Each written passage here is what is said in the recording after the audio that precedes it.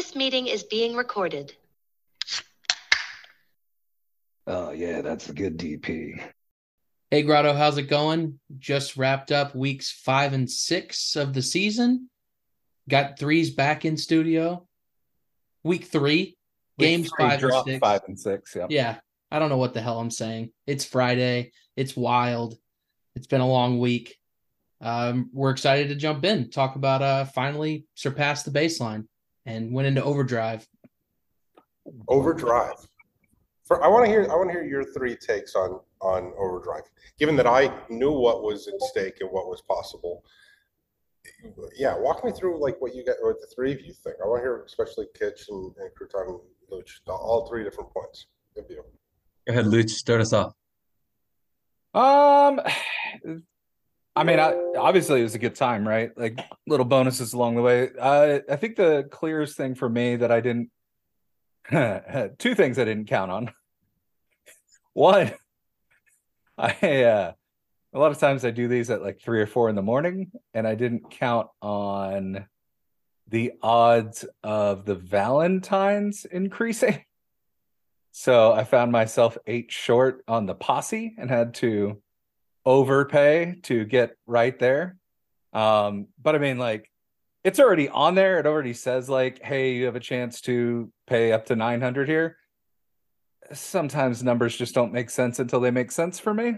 So I just got caught because of the overdrive odds, right? Like I probably wouldn't have gotten picked twice. But you know, like trait grab on threesies is fun. You know, if we see this a couple times, we might see one of those quads that has like 10 people under it or whatever. Right. So there's definitely some like cool stuff. One of the ones where it really made sense more was the stacks, right? Because like when I'm looking at my burns, you know, I was looking at the stacks and the number 2 burn. I kind of thought my odds were there was 2 things, and I actually like kind of mentioned it during the drop. Is I was concerned about the amount that would be put to stacks versus the amount to put to burns. I was worried about baseline and made a cognitive choice to skip stacks this go around. I had a feeling, you know, we were going against Elephant Men. I had a feeling Rattra would show up pretty well there. And so I pushed chips all on the one side just to make sure we hit. Obviously, my concerns weren't quite as well placed as they thought. But like when I looked at like the odds of like what a stack count versus like just pushing those same Valentines to the burn, it made sense to me. But with like overdrive, you know, you're hitting doubles on there, you know, the math starts to swing the other way. So there's some things that like I've said this before. I think right there that those stackers got bailed out by overdrive. Yeah. There were 13 total stacks, 9 and 4, I think, or 9 and 5, might be 14.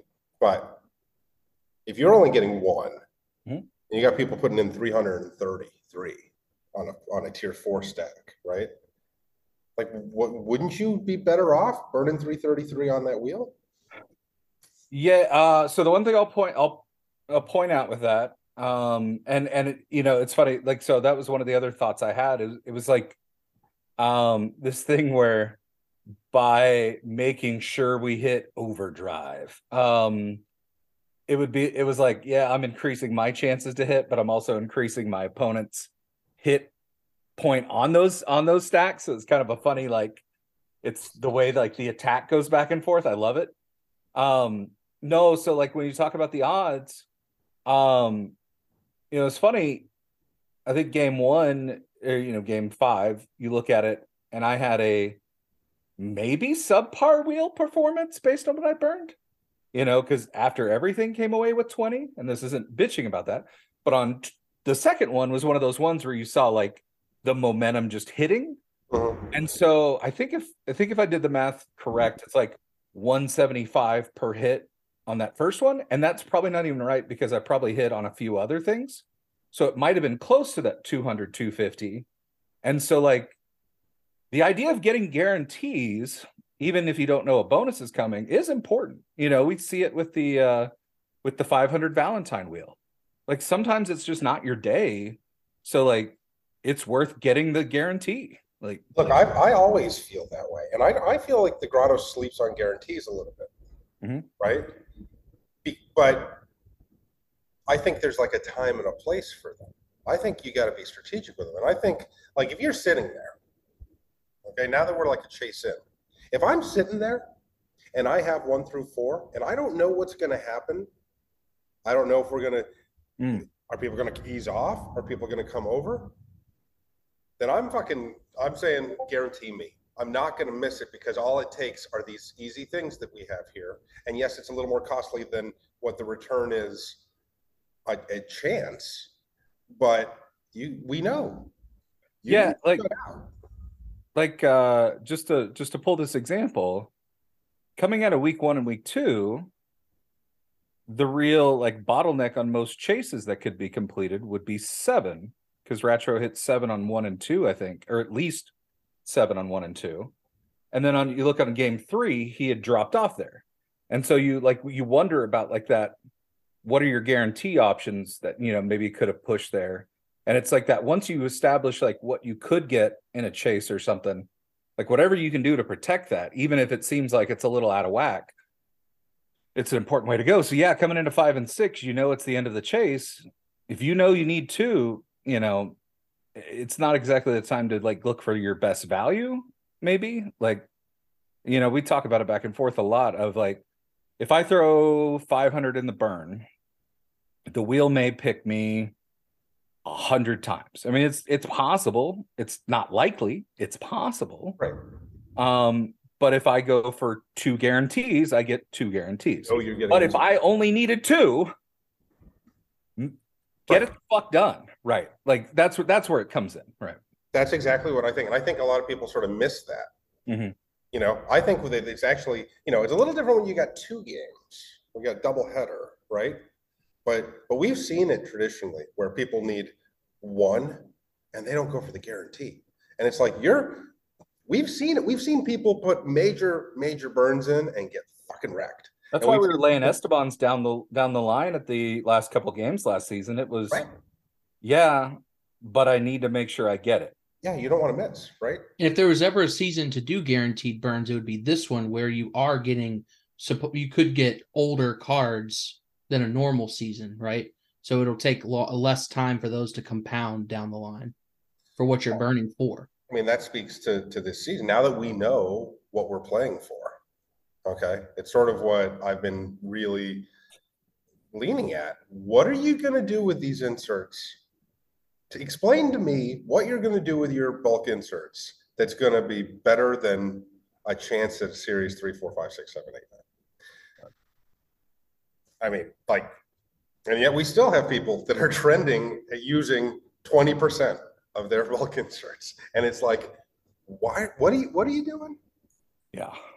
In guaranteeds, they pulled you 2 when we went into overdrive, right? Right, which nobody knew. Nobody knew. Right. But yeah, they got, like I said, they got rescued there. Okay. But at the same time, it also is like, if you were down, if you had 4 and you're not in a position to be throwing many, multiple hundreds, 1,000, look, Baloney Slacks is a great example. Motherfucker burned 600 both games, got 1 hit on 6. 1 hit out of 600. That's a cool mistake. Pandemic got 0 hits in game 2 and burned, I think, 401. Yeah, 401. He hit 6 in game 1. Game 5, 0 in game 6. It speaks to the nature of it, right? Yeah, and we also have, we'll see people that'll hit 5 and burn 100. Which is like obliterating probability, right? So yeah, like if I'm in that position and I have 1 through 4, you bet your ass I'm guaranteed. Right. I agree. I think it makes sense. It's that sort of thing. If more people had guaranteed, maybe we aren't hitting, the explosion there. And so you don't really know. It's pretty impossible to guess what other teams are going to do. You can only take responsibility for yourself and your team. If you're working in a team, you can like say, look, this is what we're going to do, and you can know what you're doing. But you cannot look. I'm wearing today subs cap. because those motherfuckers went to town, okay, against their week 2 burn. Okay, they nearly doubled. So they went up from week 1 to week 2, and then they nearly doubled into week 3. Nice. And they did. They took it to them. I mean, they swept handily, right? Yeah, wasn't close. And so a team can only take responsibility that you don't know. You could do what the Cat Moms did, where the Cat Moms on week 2 blew past any sort of normalcy in their burn, percentage, and it barely got the league up to baseline, right? So they didn't really reap any of the excess, but they won. I mean, they won. They won 403 penny, 2 games.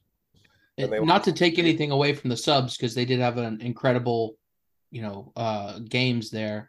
They went 27 hits over their predictions. That was like a 37% overshoot. Again, the X's come in at a 40% overshoot, and they are undefeated and just, it's insane.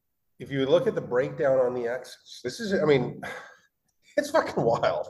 So this morning, Tex was here. In fact, he's going to probably wander into the background here shortly. He went to the gym, and he left some breakfast burritos here. He didn't take him to the gym with him, which is strange. That's how you do. That's how I do curls. It's curls. I know, right? My Yeah. breakfast burrito.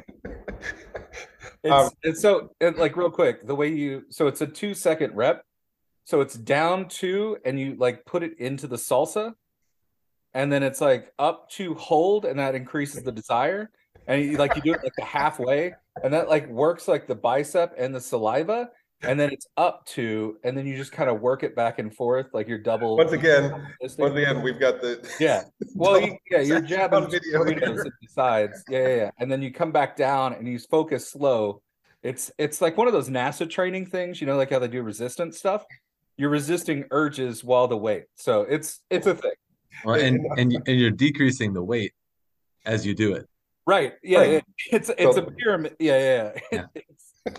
It's a superset at the beginning, right? And declining. It gets easier over time as you get fatigued. You ease off the gas and lighten it up. Yeah. So I do 3 sets of those. So that's 6 burritos. But yeah. Anyway, now I forgot what Tex said. But okay, it was something about those crazy subs. Or the X's. Were you going to talk about? Oh, the X's. Thank you. He was like, are the X's ever going to lose again? Like, what the fuck is going on here? Parallel universe. And so if we look at what they did this week, they're on the guarantees. Toucan was stacking, and I want to say Frog Doc stacked. Okay. So they're on the guarantees. They're heavy on the oranges. Always. There's like 4 or 5 X's hitting oranges every week. Mathjes this week actually bumped himself up into the top 3 for one of them, right? Celador is having magic year, okay? Just like seeing the ball well, fucking hitting. I mean, he's just having a magic year where he's on every wheel and he's hitting holders, he's hitting burners, he's not even burning that many, right? It's just clicking, but they're putting themselves, and I watch it in their chat, that Mathjes' approach, okay? And this isn't like proprietary or anything, but it's like, we can't win if we're not on a wheel. And so, even better if you can take the wheel luck out of it and get into one of the guaranteed areas of the game. Well, that's the thing. It's like, you still have to be sure we don't just go guaranteed, because you got to be on every wheel, because that wheel could find that one entry, right? And so it's like a balanced approach while not skimping on the guarantees. And I think that's where we're seeing them hit. But yeah, no, certainly. I mean, they are, I think, the only team to beat their spread in every game. They're like OVERDRIVE. They're beating their projection of hits every game. Well, I mean, they have to, because they're the only undefeated team. Right. It wouldn't you, or I mean, I guess both could underdo without giving up. No, we've had both overdraw, and I got you. You could go one way or the other, but against the singular spread, not even against what their team is doing, the other team's doing. Yeah. Without giving up the secret sauce on spread stuff, since oranges are a wiggly line, right? Like everybody could come in the week and say like, oh, I guess we only wanted to do 10, or something. Do oranges only calculate at a one insert like everything else, or is there some extra sauce? That's some pretty secret sauce stuff. Okay, all there's I'm a factor. Is there sauce? There's a factor to every holding you have. Yeah. Okay. Look, different elements of a collection hold different weight. Okay, and it takes into consideration that weight against everyone. So if you think about that, oranges are a weird one where not every team even has oranges, right? Like you've got some teams that are just very light in oranges. And you can come in and double up what your power is, if you wanted to and stuff. So it's definitely an interesting wild card within. It's feels like the hardest one to pinpoint a play on. Right, and also, I mean, the very nature of it, which again, think about this. This is what I find fascinating. We're 3 weeks through, and we now understand, like, how it works as far as oranges go and who the big players are, what they're doing. You can look and see the strategies of how you're getting in the top 3 to get those extra slots, of what you need to get in there. I think we saw Curly Q like actually set the baseline with a double. So she offers 11, it doubles up to 22, and that becomes the baseline. But 3 weeks of like strategy watching, you can go and look and see. And yet what do we have? 23, 23, 22.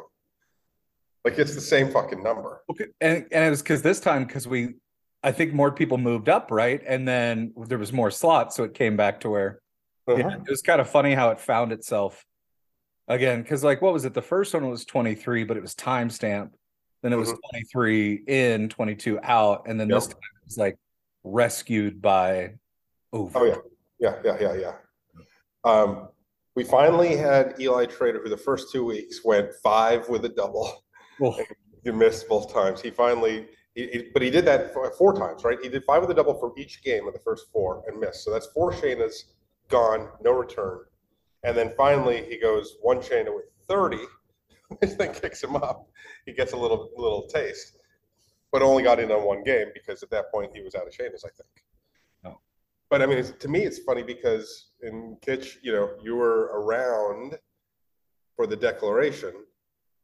Shayna's buy as many as you want, up to 45 for 1 Tez each. Unbelievable. Many people were like, I'll take 3, I'll take 5.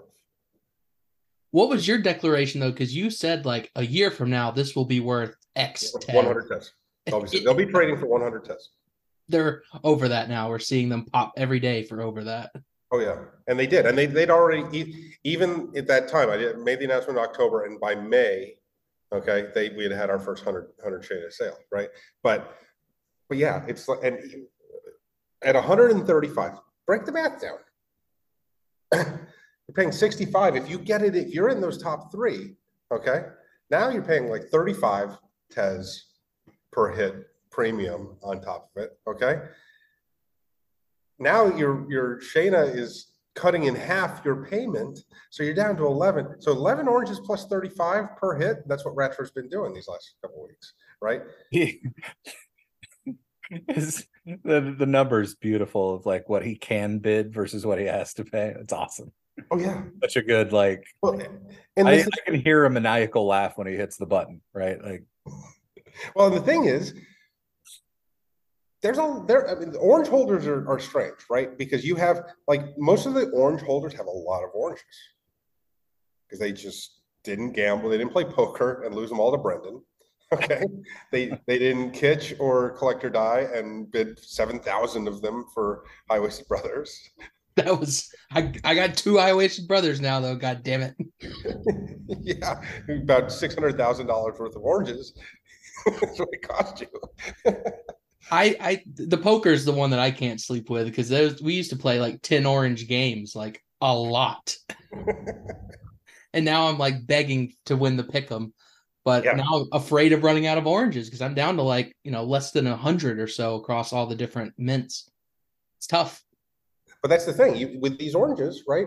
You've got It basically comes down to like most of those people didn't pay that much for them. Okay. And it's one of those things where it's like if there's gonna come a time for it, but if they've been selling, they sell very, very well at like 15, 12, 9, 8 over these last year, right? And it's like, oh, I'm making all this cash. I'm making all this cash. This is great. I'm really, really raking it in. Okay. Were you though? Because for just the 11 oranges in a Shayna, okay, 44 oranges in a Shayna gets wrapped 4 fucking base cards. Monsters. Yeah, right?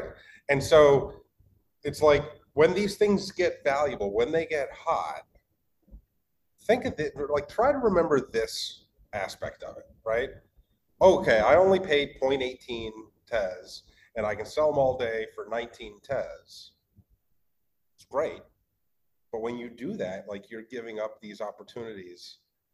Again, why are you here? What are you really trying to collect? I thought we were all here for threesomes and base cards and stuff, right? And so those are little lessons that I think we're learning in this. Crouton, what did you think? Actually, let's do Kitch. What were your takes on Overdrive, other than things that Luke said necessarily? Yeah, Luch covered a lot of what I was going to say. I was really impressed with like the, all of the extras, right? So the quad stuff where we start looking at auras and just how everything increases, right? We don't really know how many base cards are coming out. So that's kind of fun too. It's like, how many editions will it be? We don't really know. It's all happening in real time. And then, like I was saying with the guaranteeds, those doubling up is just wild. Love it. Young Threesies gets you 2 base cards this time around. That's like awesome. So I think Luch pretty much covered my thoughts on Overdrive, but I hope we keep going. I hope we keep hitting Overdrive. Yeah, I think it'll be fun if we do. And I mean, let's not. I mean, I mentioned it, but there are 323 total quads in the entire system, and we hit 2 1-of-1s via multiple wheels. It takes multiple wheels to get to it, right? And Luch owns both of them. How on earth does that happen? There's 323. We have to go through 3 wheels. And Luch, how many do you have? 4 or 5 only? I think I'm up to 6 now. 6. I bought one like a week ago. You've got a 2% chance of it being one of your quads. It's got to be a 1 in 10,000 chance of 2 1-of-1 quads of yours coming up and netting you 6. Jesus fucking Christ. It's just like insane. Play the Powerball, man. I haven't checked my numbers I did this week. Well, I don't play it because they won't let me put more than just 3 and 33. If they would let me just run straight 3s across, I'm in every week. You're more of a Keno guy. Yeah, more of a Keno guy. I play my 2 numbers. I hope to win $5. So and that's Tezos, baby. Are we gonna break a buck? No. Are you kidding me? No. Pepe's flying. I figured this out. I was talking to Eli Trader about last night. I figured out that Tex is always called Tez a stable coin. Okay. I think it is a stable coin, but it reflects what the actual US dollar is worth. So yeah, it's $1, but it's only worth fucking 67 cents. This week it's worth 90 cents. But it'll be back down to 75 cents, 40 cents if I get purchasing power. Just whatever the TES is, that's what the economy is actually worth. Well, we had an interesting day yesterday, with Ripple getting its win in court and stuff. So would have been nice to see TES double up or something, but nobody's. Well, look, it's the first time that I can remember in over a year, okay, that TES actually moved in alignment with the market. Normally, we get a 10% market bump and TES goes down 3%. So this was actually nice that we went up like 6 or 7 or 8% during the day. Wow. I will say this, that our boy Eli Trader has his hands in quite a few different parts of the economy. Let's just leave it at that. But he was saying that we're looking at huge inflows into crypto for the first time in a very long time. I definitely wish I hadn't I mean, I needed some new dumbbells, but like I went a little harder on Prime Day. That's going to make it a little harder to go harder right now. But it does feel like, not financial advice, blah, blah, blah. But if you don't have your hands in a couple of the main pots, find a way to get your hands in a couple of the main pots. Other stuff will do what it does, but I mean, hot seats talking Series 2s and Series 3s, I think. I fucking am. No, I mean, you know, the blue bloods there of your coins and stuff. Have some ready. You're gonna want to buy 3s with ETH down the road, and ETH's gonna be a lot more probably. Yeah. Oh yeah, no doubt. And it was a really fun conversation with Eli Trader last night. He took me to a very fancy place, and they wouldn't let me in first because I was just wearing a robe and sandals. But then they gave me a little clip-on tie for my robe and let me go in. Feel like a banker. I'll tell you this. I'm not.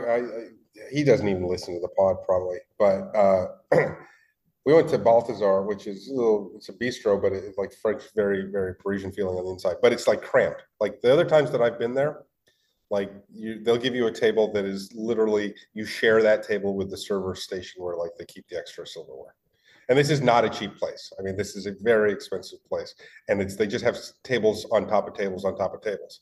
And so it was hot as fuck in New York, and I was like kind of rushing to get there, and I was hot, and I was like trying to stay cool in the car on the way over, and I was like going, I'm gonna get to this place and have like my elbows against like tourists on one side and a model on the other, you know.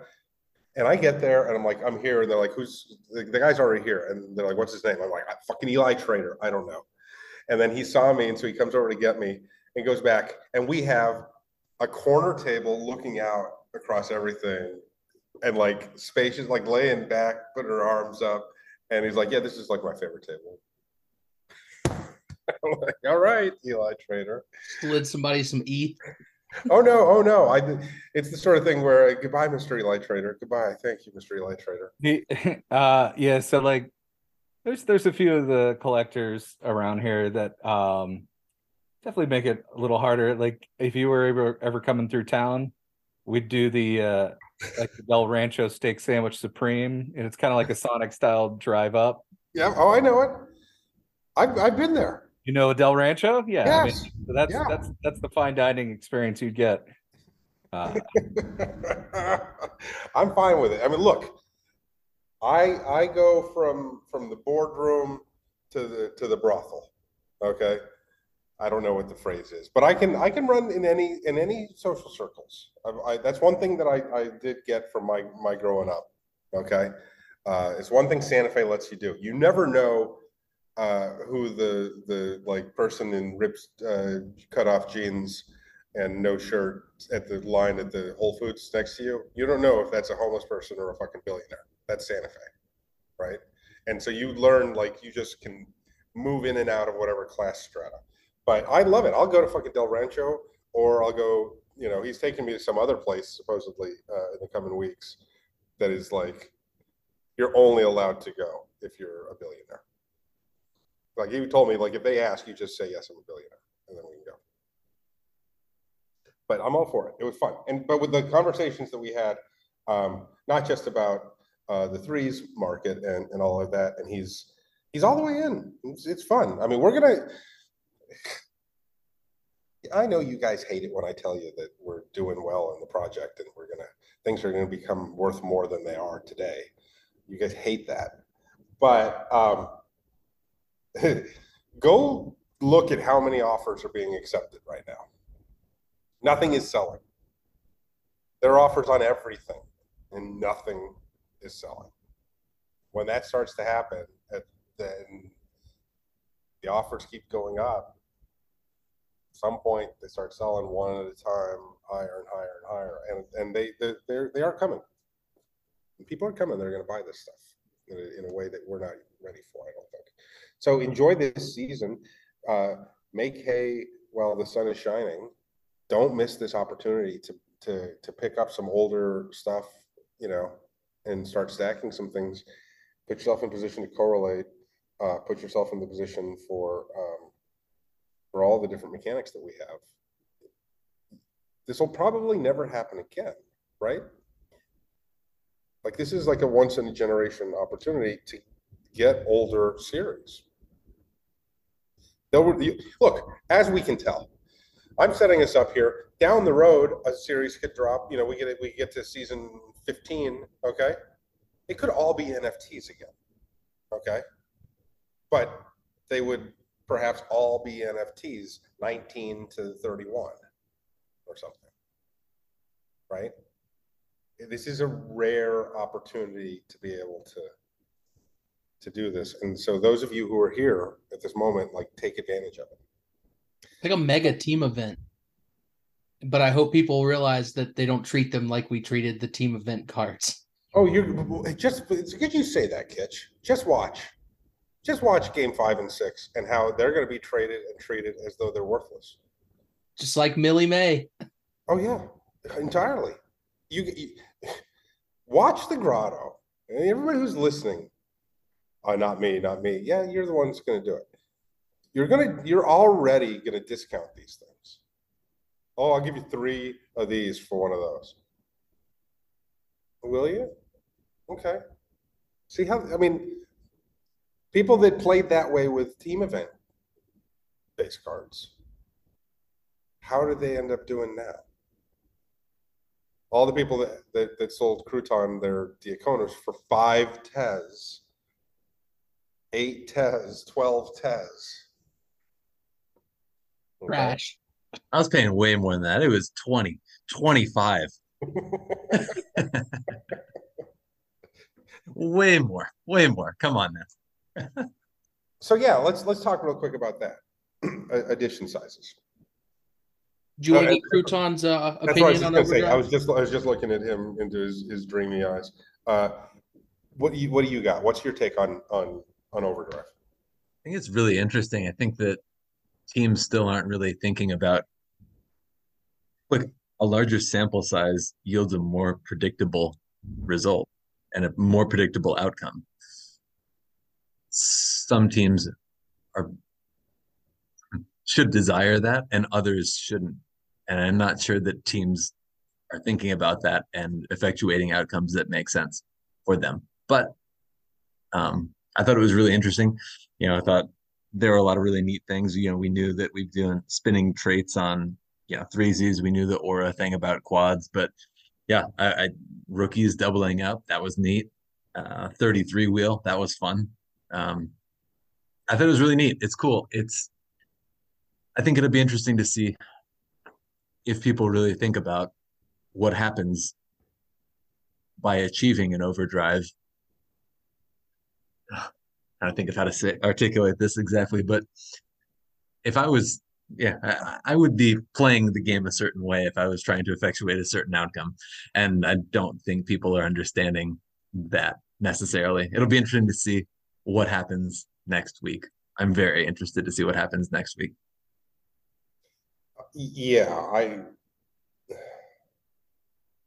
it's funny because I know that some of you guys, all 3 of you are franchise owners and front office, and you can't necessarily speak to strategies and things like that. But I think, without filling in too many blanks, I think Crouton makes a good point there. Who benefits? Do you guys think about that? Do you actually think through like how this all plays out? Like, does somebody, let's just put it this way. Let's think of somebody here.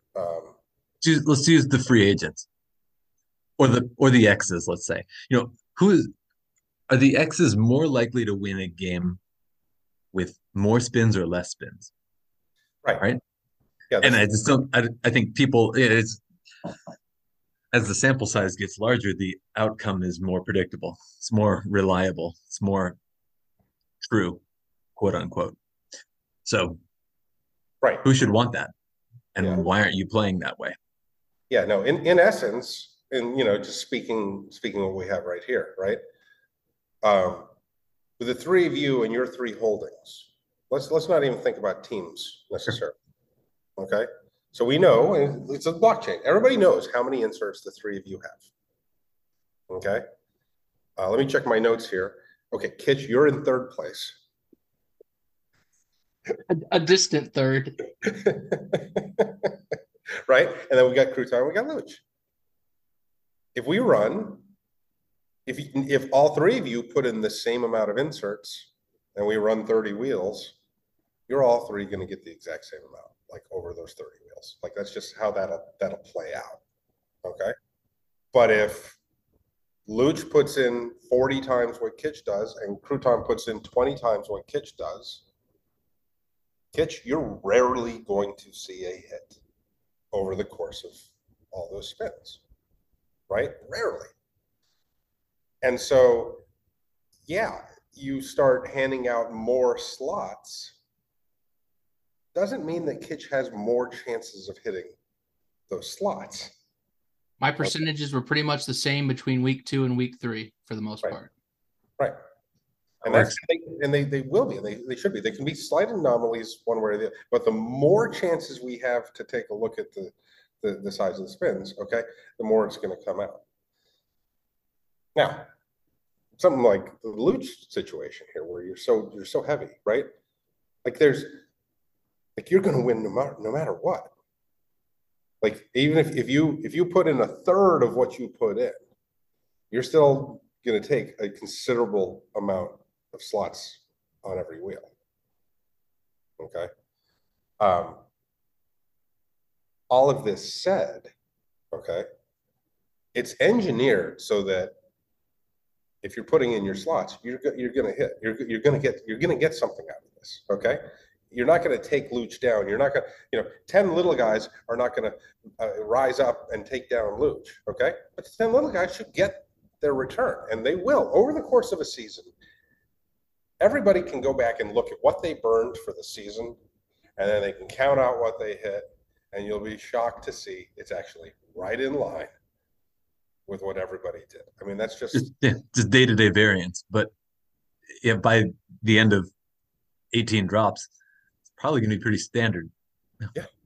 And so everybody's equipped. Look, we play on these teams, and we play at this competition, and we do all of this, and it's awesome because what's it gives you access to the guys that are in the trenches and know it in and out and can guide and help through and make some recommendations. Okay. Help out in moments where you want to move one thing into another or whatever. It becomes easier that way, right?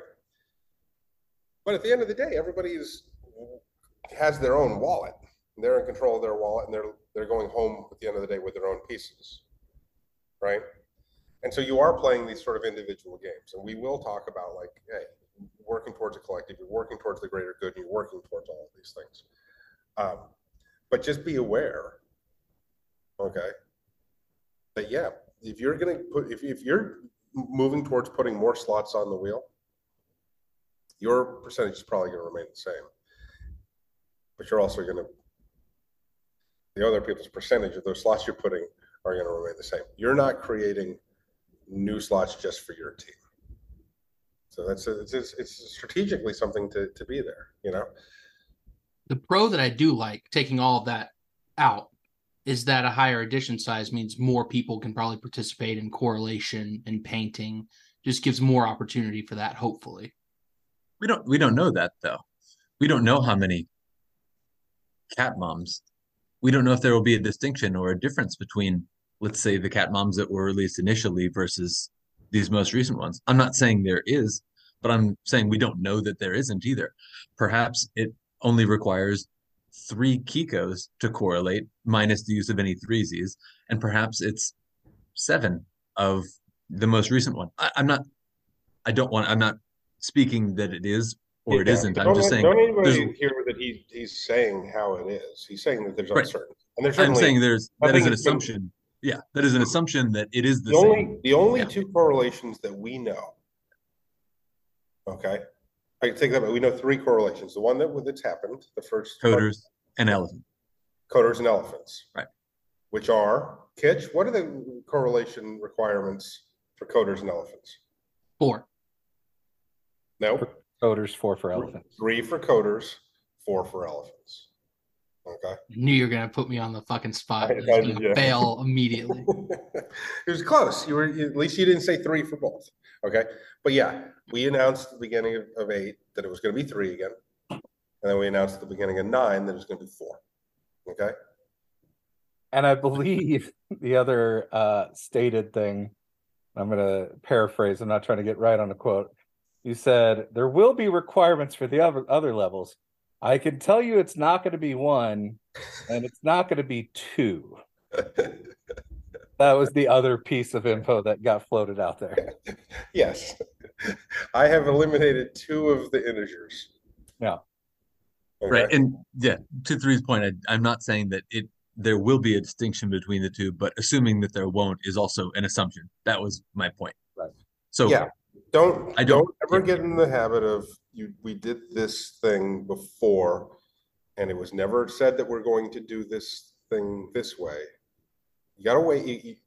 Once the announcement is made, then we're set in stone. Okay. But until I guess what I was getting at was just generally more being in existence means more opportunity to maybe be able to buy one on secondary to continue getting the number that you need to participate in those things. Smaller edition sizes usually tend to be people, they're already locked down for the most part. And it's tough to get those. Alternatively, though, I mean, if like we just talked about, the percentages are kind of going to be the same. And whether the addition is an addition of 300, let's say, based on utility, that might shape the number of cards required to correlate, versus if the addition was 100, it might proportionally be the same. So there might actually be no difference. And saying it is possible. Again, more additions. There's a lot of speculation going on there. Let's walk that back, okay? But what I will say is this, and this is something that I've heard Crouton say, maybe just to me, maybe other places, but take a look at who holds those excess. And then start asking yourself, how often does Luch sell something? How often does Crouton sell something? How often does Retro sell something? Not very, right? I sold some gray Marlenas, I think, about 1.5 years ago. So, and that worked out really well for you. I mean, that was during like the bank overdraft time. So, right? Hey, I've been known to be a stopgap measure. Yes, but no, this is the thing. Like the reality here, and this is something that it's good we're walking into this, because we started the conversation when I came on during season of week 1 of going, hey, let's remember the days when a chase meant something, when a chase was an achievement, when it was hard to get, right? And everybody's like, yeah, that's right. Let's focus on that. Let's think about that. And here we are on the cusp of a chase. And everybody wants once again to be buddy-buddy and be like, hey, let me have your things. I want those things. Hey, big guys that have lots of those things, can I have them? Because I want them. I want to make the things. Oh, you're not trading them or selling them? Well, you're a horrible person. Oh, well, you have many and I want them. I see a lot of that in the Grotto. And then there's a lot of, we'll trade 5 or 6 for 1 or 2. Will you? Will you trade a cat mom for a monster? Let's see how many people want to do that. Trading all my Miley Mays for Stan Johnsons. I'll just wait by the phone. There's certainly layers and there's opportunities for sweeteners within some of these, right? There is, at some level, there's mutually needed things. If you're missing 1 out of 6, some of the logic has to go out the window to complete the set. Or I guess you pursue the drop afterwards on secondary, which feels also difficult, but we know at times hasn't been as much. So I know from my personal experience this week, I opened the door and I said, hey, I am interested. I had no assumptions of 1-to-1s. I had interest in, are you missing something along the way? And we can figure out something that makes sense here. I'll just do that thing where I say, please come into the lobby and let's have a chat, right? There can be some conversations. There's no question. And people are going to do it. I mean, again, the Grotto is let's not just say, look, we're very well known, and think about this.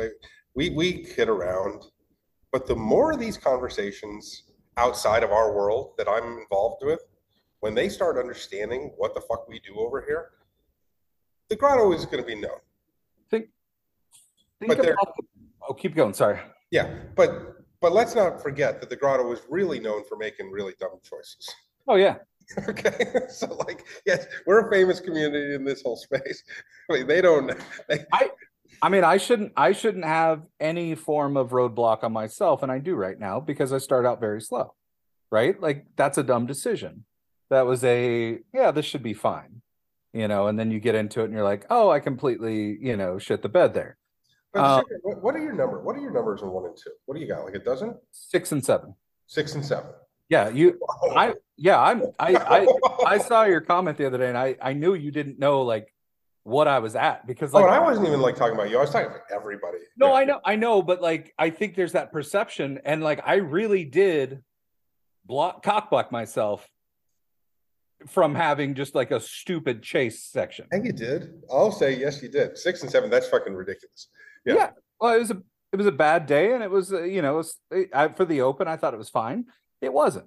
And it's still 5% of total. So I mean, you're still like. But we didn't hit baseline. We didn't do right.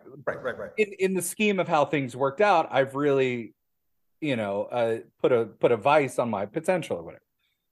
But what I was going to point out is like when you're coming to these trades, I know Crouton's done this math because he's always 8 steps ahead of us, but like. A monster at, let's just say 15 versus one against the dot pigeon, which is what, 17, where there's currently 100 of those, or how many of the chase ones are there? 50 or 40? 44. Yeah.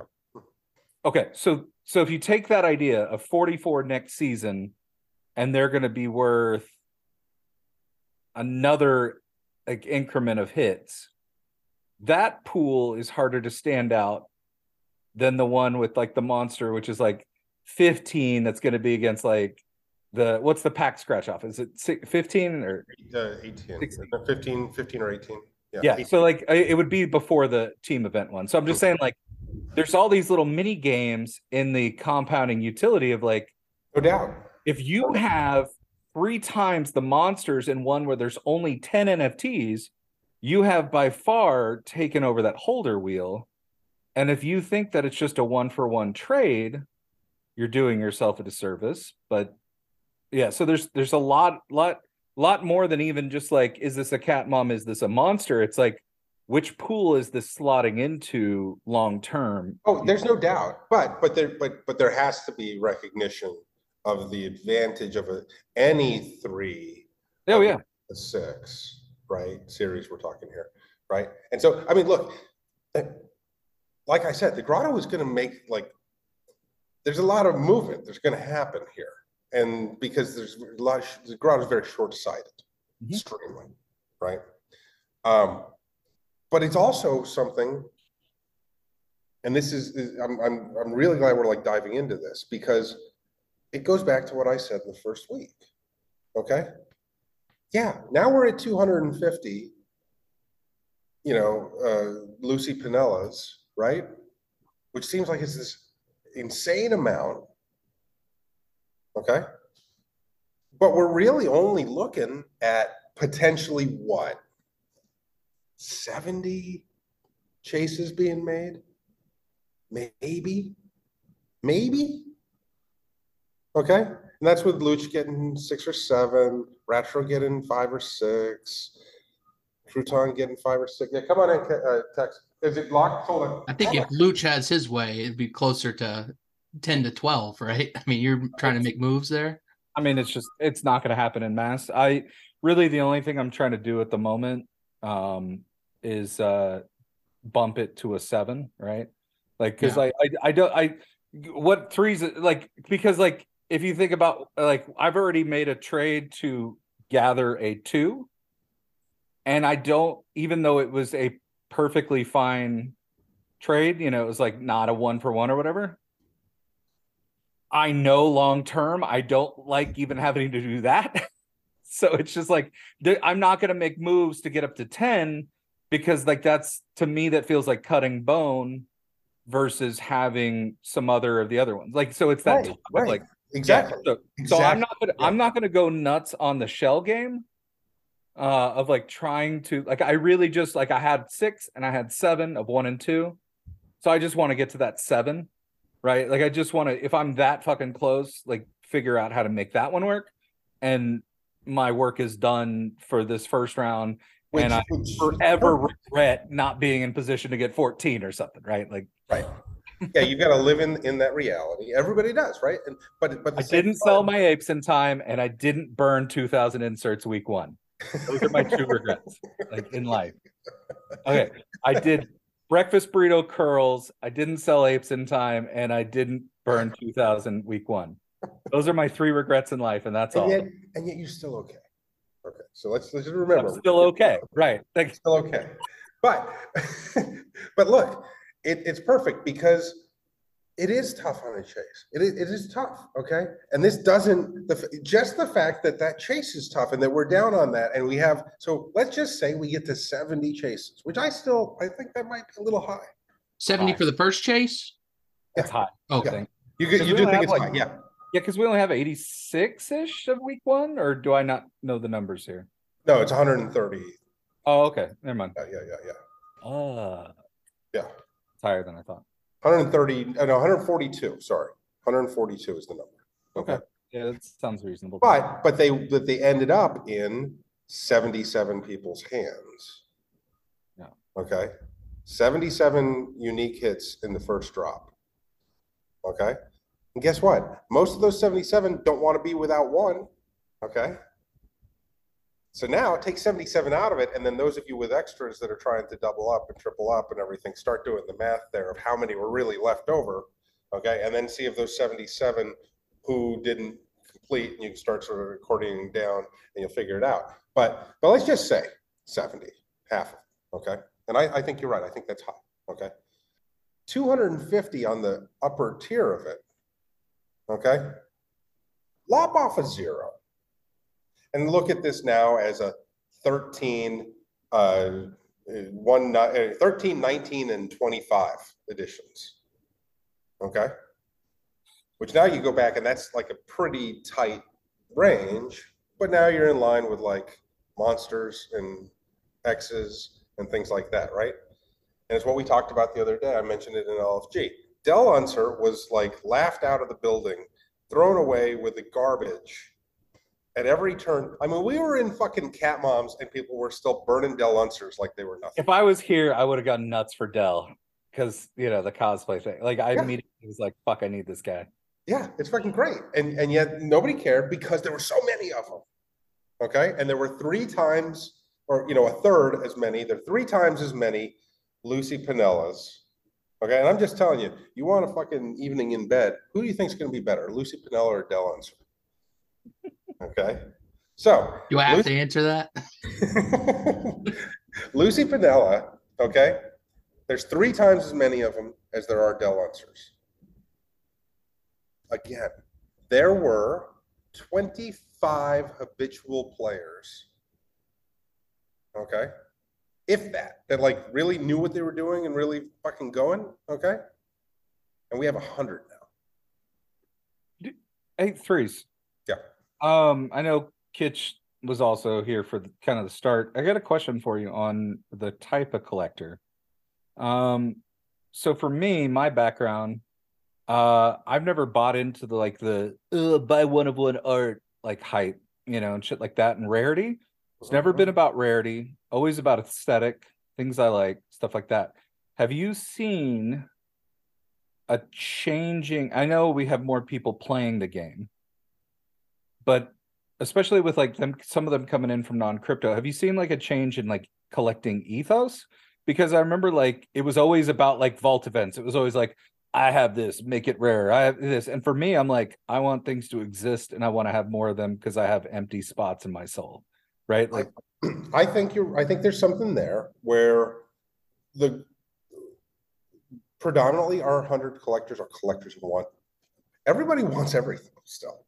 They really want like everything. And then they're learning that if you only have one of everything, you might be fucked because you're going to have to give it up at some point. So then they're wanting extras of everything, which is impossible, right? I mean, it's just keeping it, it's still hard to get the stuff. But I'll tell you this, the Grotto sure as fuck pays attention to edition size. Okay? The Grotto doesn't decide that something is very valuable until that edition size winnows down. And then all of a sudden, they will go on and pretend like they've always felt that that was the thing that matters. Okay? Which is not the case. What's a fun one that comes to mind for you? Because, I mean, I've seen it. I mean, honestly, the monsters are like, I think the big one. Where, yes, it's like people like it. People like the work. They do. Okay? Monsters were not traded well at the beginning because they were higher editions than the NFTs. Okay, they were not. Nobody paid premiums for monsters or X's until we got like almost to cat moms. Okay, and then when edition sizes were getting, by the time you get to Cardinale, where edition sizes were 88 and 100. All of a sudden, people are like, yeah, the monsters, Don Blast game's pretty cool, I guess, in addition to 22. Do you think they were even doing, like you said, it was like during Cat Moms, right? Like, do you think even then it was edition size or just like utility compounding then and they were starting to be like, no, nobody had clue about utility compounding at that point still. Okay, they still don't understand that. So yeah, I can rule that out. No, it was more about scarcity. Mm-hmm. And we see it all the time where something, it's two sides of this coin, okay? Something that's 100 is worth nothing, but something that is 50 is worth a lot, editions. But if it's a painted X or a quad, that's a one of one, that's oh yeah, that's really valuable. If it's edition of 3, it's fucking junk. I can't believe I got a 3.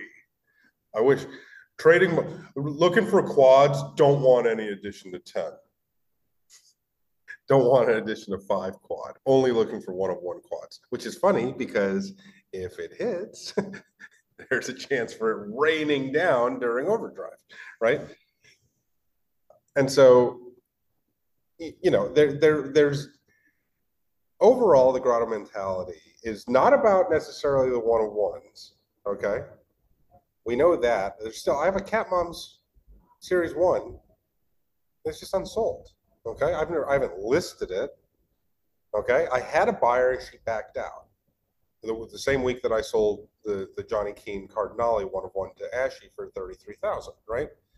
So I had a buyer, $33,000 for the Cat Moms, and then she backed out. She was out of the Grotto. I thought it was going to be, she's a V-Friends chick, whatever. Still in that, apparently. But I don't have people beating down my door for that. The same people who last year all went and bought dot pigeons, okay, for 10, 15, 18,000, they weren't going like, hey, can I get that Cat Moms? What's that one? I only had one of you reached out and was like, hey, let's talk, kid, about that Cat Moms, right? And yet that thing, if we're talking utility, if we're talking scarcity, if we're talking all of that, has all of the bells and whistles. Mm-hmm. We see it with Tex. Tex and Luch are the only two who are playing this year who are on every fucking wheel no matter what at 4 slots each. And next year that's 8. Wow. And so are there any other items in the Dick IO Heart collection that'll get you on the wheel multiple times, or is it just the one? All of them will. Okay. All of them will. all the nest pieces. All the new goddesses. Yeah, everything will get you 25 slots on the wheel. Sure. You got to have that special page in your NFT yearbook of the Dicks, and that gets you extra spins. It's interesting you mentioned like the Cat Moms 101, right? And like that's one of the problems I think we had for a while with where your items were, is like the visibility of it. and we even talked about that with hits before and like views of the art, right? And those are kind of out of sight, out of mind. Personal level, once it became available, the train to get a DPO one doesn't leave the station very often, even though it's not a 101. So like, and also I think you had a stated floor for the cat mom that it wasn't, it was higher than that. So like, but maybe there was a talk to be had there. I don't know. Yeah, I was saying back then I wasn't taking less than 15 ETH. Yeah. Which would put it in line at the time around what what the last one sold for. I didn't consider that, but I also still wouldn't go back on. But also you've got a 3, you've got the right. You've got one, right? But we have some players who don't have one. I'm looking at 2 of them on the screen right now. But I do think that goes to some of the collecting though, of like the edition size versus like piece importance and stuff like that on that one. Yeah, Dot Pigeon's iconic versus a very large utility play with the 1/1 cat mom card. It's gonna get stupid next season. Yeah. 8 slots for every drop, plus guarantee of every insert or a guarantee on the wheel of any limited edition insert. Like you and Tex both have hit Mother's Days and Father's Days and things like that based on having those slots. I mean, it's I said it from the beginning that Series 1 sort of takes you into hyperdrive. Moving back for a second to the trading aspect, do you already have people DMing you to do trades? No? Yes, I was going to ask you about that. What's your preferred method? Because I don't want you to get inundated with like a shitload of DMs. If we can do it over form or... At this point, it doesn't matter. First of all, I don't need to be involved in any of it. Okay? I'm not going to worry about saying these are being sent there and these are being sent there and these are going. Everybody's going to get what they claimed on their forms, and you guys can trade them. You guys can move them. Okay. How does that affect chases, though? I guess is what we're. What do you mean? I think what Kitch, the real question would be: are we looking at base card delivery this weekend? Yeah. Oh yeah. I'm sorry. I spoke to this. There you go. I spoke to. Dots connected. Wednesday. Thank you, Luch. Yeah. Oh, okay. So you didn't hear this, Kitch, that I had the late night Tuesday with Jolby, and then tonight we're opening up the contract. It's shit. Oh yeah, no, I've deployed it on testnet. We've run it, we've claimed, we've done all the things. I give it the thumbs up, and so tonight we're running that, and then awesome. over the weekend we're going to do that. And I told you guys I'm going to give you plenty of time to complete. The nice thing is, in the past, one of the worries was always, okay, I've got to wait because I want to mint, in order. And so if we had anything like this, then we would be delaying the next mint because I want to get 007 in there as the 7th mint of this series, right? And now it doesn't matter when we mint because the numbers are just slotting in to the broader collection, okay? Even the mint numbers like on ETH are not going to be like, okay, let's just say the very first mint on ETH is going to be Frank Howard. Okay, it's not going to be token ID 001.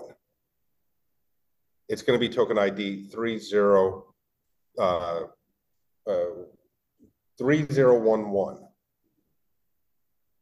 Okay, 3 Monsters 3, and then that's awesome. 011. I love that. Okay, and so when we meant Lucy Piniella, it's going to be token ID 6017. I love that. That's awesome. I'm big on that. and so in other words, it doesn't matter when I say, okay, the chases do it this day and everything, okay, because we're not waiting on other things to happen around it. So yeah, we're gonna get it out. What I think I said on Wednesday is like expect Saturday morning for me to say, okay, here's the link. You go in, you do it. Okay, we're only doing these first 3 or the first 6, right? Okay, all 6 will go live at the same time, and you go in and you make your claims individually. You got to make 6 claims for all 6, but it doesn't matter how many you're getting, and it's so fucking cheap. You're welcome. Okay, but then when it comes to migration, we're waiting till the talented Mr. Jobley is back, and then we're gonna do like 1 week at a time. Series 2s. That's fun. Makes it events. 3, 4. What's that? It makes it events. Yeah, it's a little bit. It's moving day. Yeah. Yeah, exactly. What is the backup plan if Interpol finds Joby before he gets back? The backup plan. Well, they're looking for Joel Blee, so they'll never find him. As far as I understand, Dino and Jobley are in talks for Dino to take over Cactoid Labs. Okay, so his contract stuff is on point. There's nothing Dino can't do. Apparently. Okay. I mean, I'm always concerned. Hey, no, believe me. Oh, I'm not very happy that my dev is just out gallivanting. Yeah. Okay. I asked that he be chained to his desk in Los Angeles for this entire process. It was turned down. Are there cacti in Monaco? Oh, I mean, there are this weekend. Oh yeah. I mean, look, the fucking talented Mr. Jobley is like, when he called me on Wednesday morning for him, Tuesday night for me, he was literally on a Zeppelin. Okay. He lives in the future. Yeah, no, he was like, oh yeah. Got and we're having Beeples here, and we got the guy who invented the Cheese Whiz. He's looking to come in really big. Yeah, we're on a Zeppelin. It's great. We in Monaco and then Lake Como, and great. Yeah, that's real fucking conversation I had. What the shit? Cheese Whiz? Jeez. The guy, yeah. Oh, yeah. He's like, oh, yeah, right. My dad knew him when they were kids together. And he's going to come. He's going to spend $14 billion on people. Orville Redenbacher's grandson, just rubbing elbows, man. Oh, yeah. Yeah. So it's great, though, because, like, you guys don't realize it. We don't really talk very much about what Cacto Labs is, like, getting into, okay? But it's good symbiosis here. Okay, that all threes and the cactoids are making our way, and meanwhile, every other person of prominence in the NFT world is dead or missing, and I'm here to fill the vacuum. Pack is back. Yeah. Pack is back, and he's selling $30 open editions. We sold 14 of them. Should we talk about the art for a little? Yeah. I just pulled up the cards, actually. I'm excited. I need to find my image. I know one of them, I was getting like, in 90s movies, you would always get like that Hot Topic chick that would be like a part of the group. The one I'm thinking of most is like from The Faculty, and she was like kind of fake goth. Like she had, yeah. I know exactly what you're talking about. Her or obviously like Vicky Valancourt from Waterboy. Yes. Her name is Veruca something, right? Like it's the chick from Return to Oz. Actually. Does she also look like Liza Minnelli? Yeah, kind of. I guess. Judy's daughter. Feruza Balk. She reminds me of Feruza Balk a little bit. That's what it is. We're talking 017, Lucy Piniella. Yeah, my goth queen, right? I need to pull the names in front of me. Yeah, that's like insta crush. Because yeah, it is like there'd be a lot of those like trope goth girl that would be like, she really was kind of preppy in another town, but she comes over and she's like reinventing herself. And like that's how she struck me. So I don't know. Do we get some talk on the inspiration for these two, or?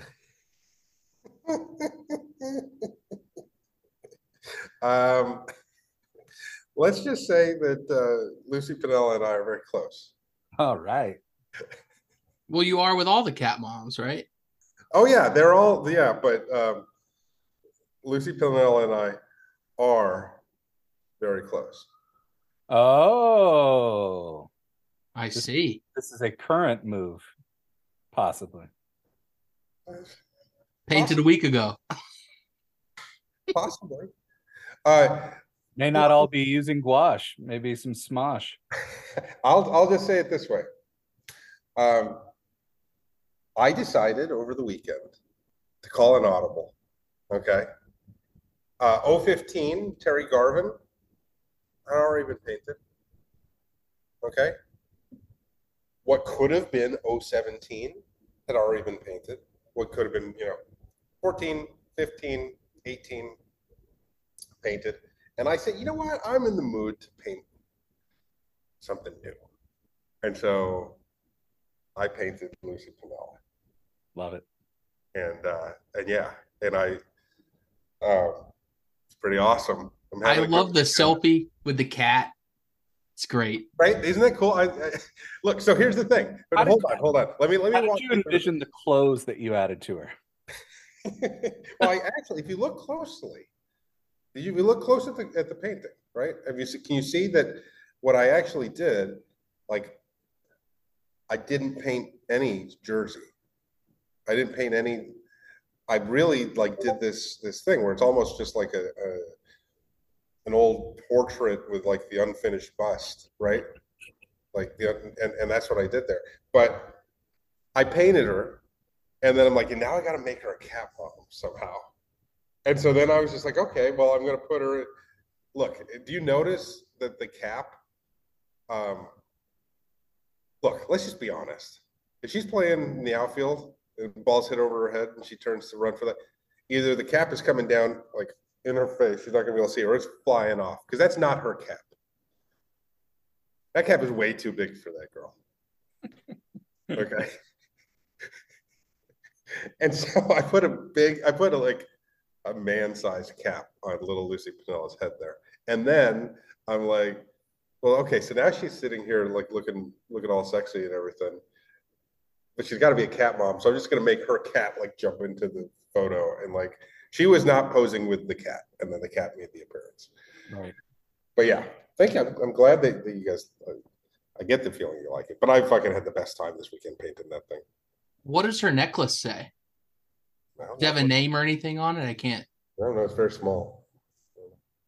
It's very small. I can't find the photo in the bleachers for it. I'll send it to you. I can share my screen. Look how crazy this is. Is that helpful? Yeah. There you go. There you go. Oh, and then we got Terry Garvin over there. I love the Terry Garvin painting. Okay, I love the Terry Garvin painting, and I think that I don't know. You guys ever been with that Fraggle Rock hairstyle? It was big in the Midwest in the 80s, man. My friend's mom's boyfriend had it. So she wants bare midriff with abs? Yeah, she's going fucking bare midriff, and she's got some nice jersey filler there. Washboard abs. Pretty comfortable with the lounging too. Look how skinny her arm is. She's man spreading in the dugout. But yeah, no, I mean, you can go find that card very obviously. And I took like this big hulk of a man and made him into like an 82-pound Terry Garvin with that nice little that's the sort of top that Cat Mom's jersey is the sort of top that would be worn at like an off-brand Hooters that's called like I don't know, something like Kitty lickers. No, but like just like really bad sports pub where they're all wearing like the dugout, something like that. Like that's the thing. But I think it'd be called Scores. I just want to see Chris Truman in it. See, I was imagining Fran Duffy the whole time. I'm not gonna lie. When I painted the Terry Garvin, the whole time I'm going, I can't wait for this to be a Threesies trade. The cut off the the really up and tight like mini jersey. It's gonna look good. I'm down.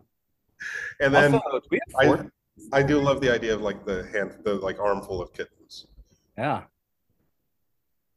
It's almost like the sun was in the same place in both cards. Dude, I have a feeling she chews the sunflower seeds and then feeds the kittens. She's just like, and then spitting them down for him. I bet she's got some mother bird instincts with the cats there. I just don't know why. I get, she's not wearing contacts, but she decided not to wear her like really big 1983 like Sally Jesse Raphael glasses that she rocks all the time. She does look like she's squinting, like just can't fucking see. Kind of a dumbfounded look on her face, like what is that? We're sitting here, everybody knows we've got them like pulled up on the screen, and I have to say that the fucking photobomb selfie cat is fucking hilarious. Oh, I love that. Yeah. It's a great cat. It's one of your better cats of all time. Well, it's one of the bigger cats I've been able to paint. Yeah. I mean, Jesus Christ. First of all, try painting cats, okay? And then try painting little miniature tiny cats. Yeah, like the 4 that Terry's holding over there. Yeah. I'm gonna recreate the shot.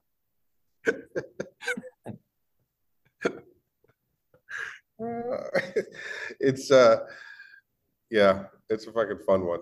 So it's Mike Myers in Cat in the Hat as the cat face.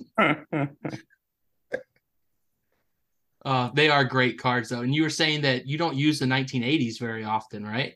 Yeah, I don't. It's a weird set. It never really resonated with me. Like I just feel like they're so ugly. And the idea of the design on them is there's a ribbon wrapped around the back of the photo, and they're different colored tops and bottoms. Like none of it has ever made sense to me. I've hated this set like all along, and it's the set that has the Rick Henderson rookie, which I never like. It was very expensive when I was a kid. Like it was an expensive card pretty much from the time I started, and I never bought one. And I always regretted not buying one. But then when cards like all of a sudden took off in value and all that, I remember almost buying one for like $250, but it was all shitty and beat up. And then later on, when it all became about the condition and everything, like most of the shit, like if you were my age and you decided, fuck it, I'm going all in and I'm buying old vintage cards, like I'm gonna buy Mickey Mantles and I'm gonna buy, whatever the Hank Aaron's tobacco cards, anything. You were paying huge premiums on them, and they were all shitty condition. But you were like, you didn't care. Like it was all about, like I was a big Detroit Tigers fan. I had all sorts of like Al Kaline rookies and like all of the Hall of Famers of the Tigers, and they were in really shitty condition. But I paid so much money for them, and they literally would be worth less today than I paid for them in like 1990. Okay, the first Top Shot collection. Oh yeah. Exactly. But let's talk Vellum real quick and then wrap it. Yeah, we saw a lot of people coming into the Grotto. Were those all Vellum people or people from the spaces the other day, or who are all the people that are rolling in? It's a mix. I mean, look, Vellum is very I have a lot. I get like 2 or 3 meetings a week with them, right? And have for the last almost month as we're figuring all this out. And it's taken, God bless them, honestly, for putting up with me and understand, because I'll tell you this, most artists that are approached and given their first big show at a big gallery, I don't believe that most of those artists who've never had a gallery show at all, who were like told once that their work was shown at a place in Switzerland, like we're told, I don't know, right? Like that's the extent of my exposure, right?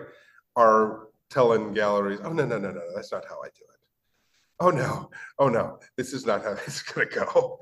Like, I mean, they put up with me. They let me be me and like tell them all these ways that we're not doing things the way they've always done. Okay.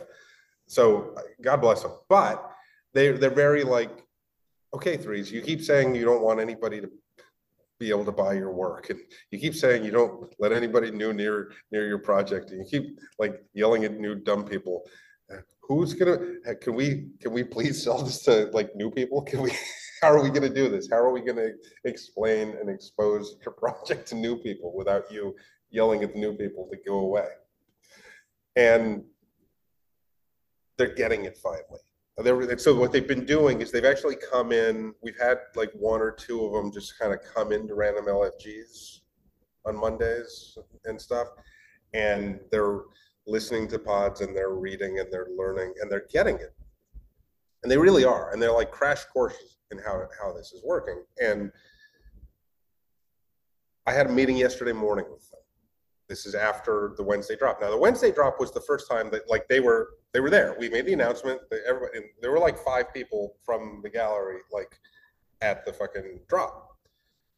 And I was joking that they were still there at the end, because I was joking that they just obviously weren't like, and 2 of them were like, oh no, like that was amazing. I stayed to the end. That was the most fun. And I was like, no, stop it. No, it wasn't. How was that not fun? And they're like, no, I can see like this is, and you were like explaining how it works and what all the stuff is. And we're like getting a sense of who your collectors are. We're like, oh, we can't wait. We hope Lucha comes. We got all this. And they're like talking about different people in the grotto, and they are like blown away.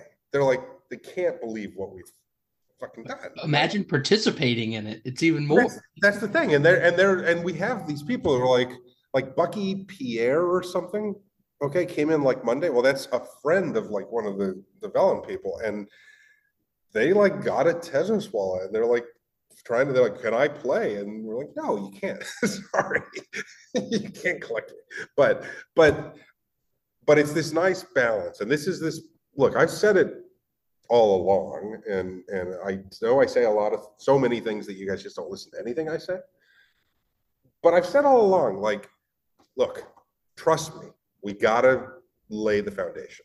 We've got to make it a safe place for you guys. We've got to make it where you guys know what's going on and how it works and how to collect it and protect it from nefarious creatures in the night, right? But they're going to come. The outsiders are going to come, and they will come, and they're going to want to buy this stuff. And they're going to buy, not like they're going to come and play in the grotto and live their life like Ronomac does, okay? Like as the sub and going places like, hi, I'm Ronomac, I play for the subs, right? Like, not everybody's going to do that. That's just for us. That's just for like the grotto. Like there's like 100 of us, and there may only be 100 of us left at the end of it all, okay? But there's going to be thousands of people that understand the work and want the work and are going to pay large amounts of money to collect this work and do all these things. And it's things like this where we're making that possible. It's through the like old guard and the institutions and the gallery system and things like that people need to see to recognize that this is viable and real and approved sort of in their world. It doesn't mean, like, look, Eli Trader last night, we were having a conversation about like the sort of collectors that are out there on the periphery. It doesn't mean that those people okay, are going to come in and declare free agency and go through the hoops to get this stuff. They're not.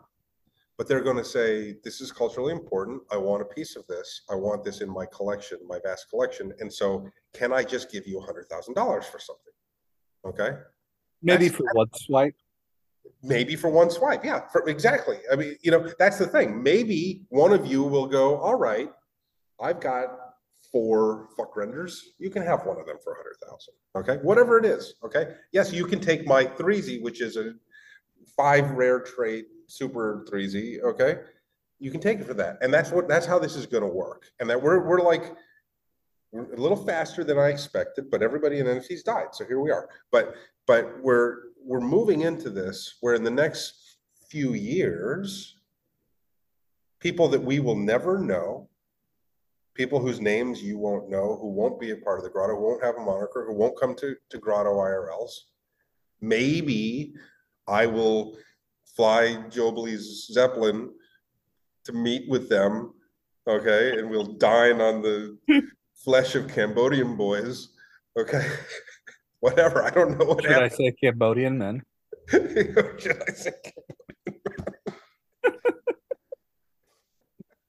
That's a throwback. okay, but I will credit Crouton for always being on top of that joke, for me being able to be on top of that joke. I will take 15% of the credit on that, because he is always very good about reiterating that. But this is the reality. Like, as I have actual success in the actual art world, okay, the reality is that there are going to be people who own this work that we don't know, okay, but they're never going to be able to get it the way you guys get it. Only you guys can get it for 10 fucking 3 penny. Okay, that's why you have a universe, and the art world is just one of the things in the universe. Put that on a fucking t-shirt, Kitch. Get ready, because you're gonna sell that at fucking 3 Fest 2027. Live from Lucas I'll Oil be running the grading station.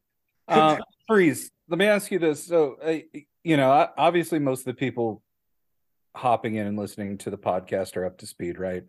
But like, you're having your first physical gallery thing. Like, we kind of buried that lead by jumping into the meat of it in LA, or in Melrose next month. In LA, I mean, Melrose is like it's Los Angeles. It's Melrose is the street or neighborhood or whatever. It's the Heather Locklear district, but I think it's in Encino. So we could wheeze the juice together. Exactly. But one of the important things that was noted about that, I think you said 3-week residency right there, 3-week display, is a third of the distribution of Generation 3 3Zs will be auctioned off during that in sets of 11. Right. I have a couple questions around that. Yeah, of course. Especially for, obviously we have a group of people that, if you're listening to this, you want two things. You want to be a part of it, and you mutually want to see it succeed, because we all love this very much, right? Right. So when you look at the concept of the auctions, what percent, if they played out the way you would want them to play out, comes back to Grotto bids? That's a good question. Here's what I expect. Let's break down 3Zs real quick. Let's break down what happens with 100 new 3Zs. First of all, we know that we have 100 people now that give a fuck and are going to do whatever to collect and be here. And they want more, and they're figuring it out, and they're spending what they can. Okay, we know that 100 of them now, and there are 100 fucking 3Zs. 33 of them are locked up right out of the bat for the 33. You have to have a 33 swipe to claim yours. Okay. Any of those that don't get claimed, I keep them. What are you doing here? Oh, but even there, like now, there's 30 possible claims. Right. Okay. I would keep 3. Okay. If any of the 30 don't get claimed for whatever reason, I'll keep them. Yeah. Okay. But again, what the fuck are you doing here? So they're going to get 33s, get them automatically, and they get them at a discount, because we love our 33s and proud we are of them. Okay. Now, the next block, then okay, this 33. Then we have the next block of 33. That's an allow list. This is attained through various utilities. Okay. At different times, we've done it different ways. We did it the first time the Threesmas drops. Okay. Every day of Threesmas, the 12 days of Threesmas, there were slots available. Okay. You had to hit your wheel and then decide to burn it. Okay. The second year, there were stacks involved. You had to stack Valentines in order to get there. And you could, there's a stack and a 3 penny auction format that allowed you to put yourself in for a slot.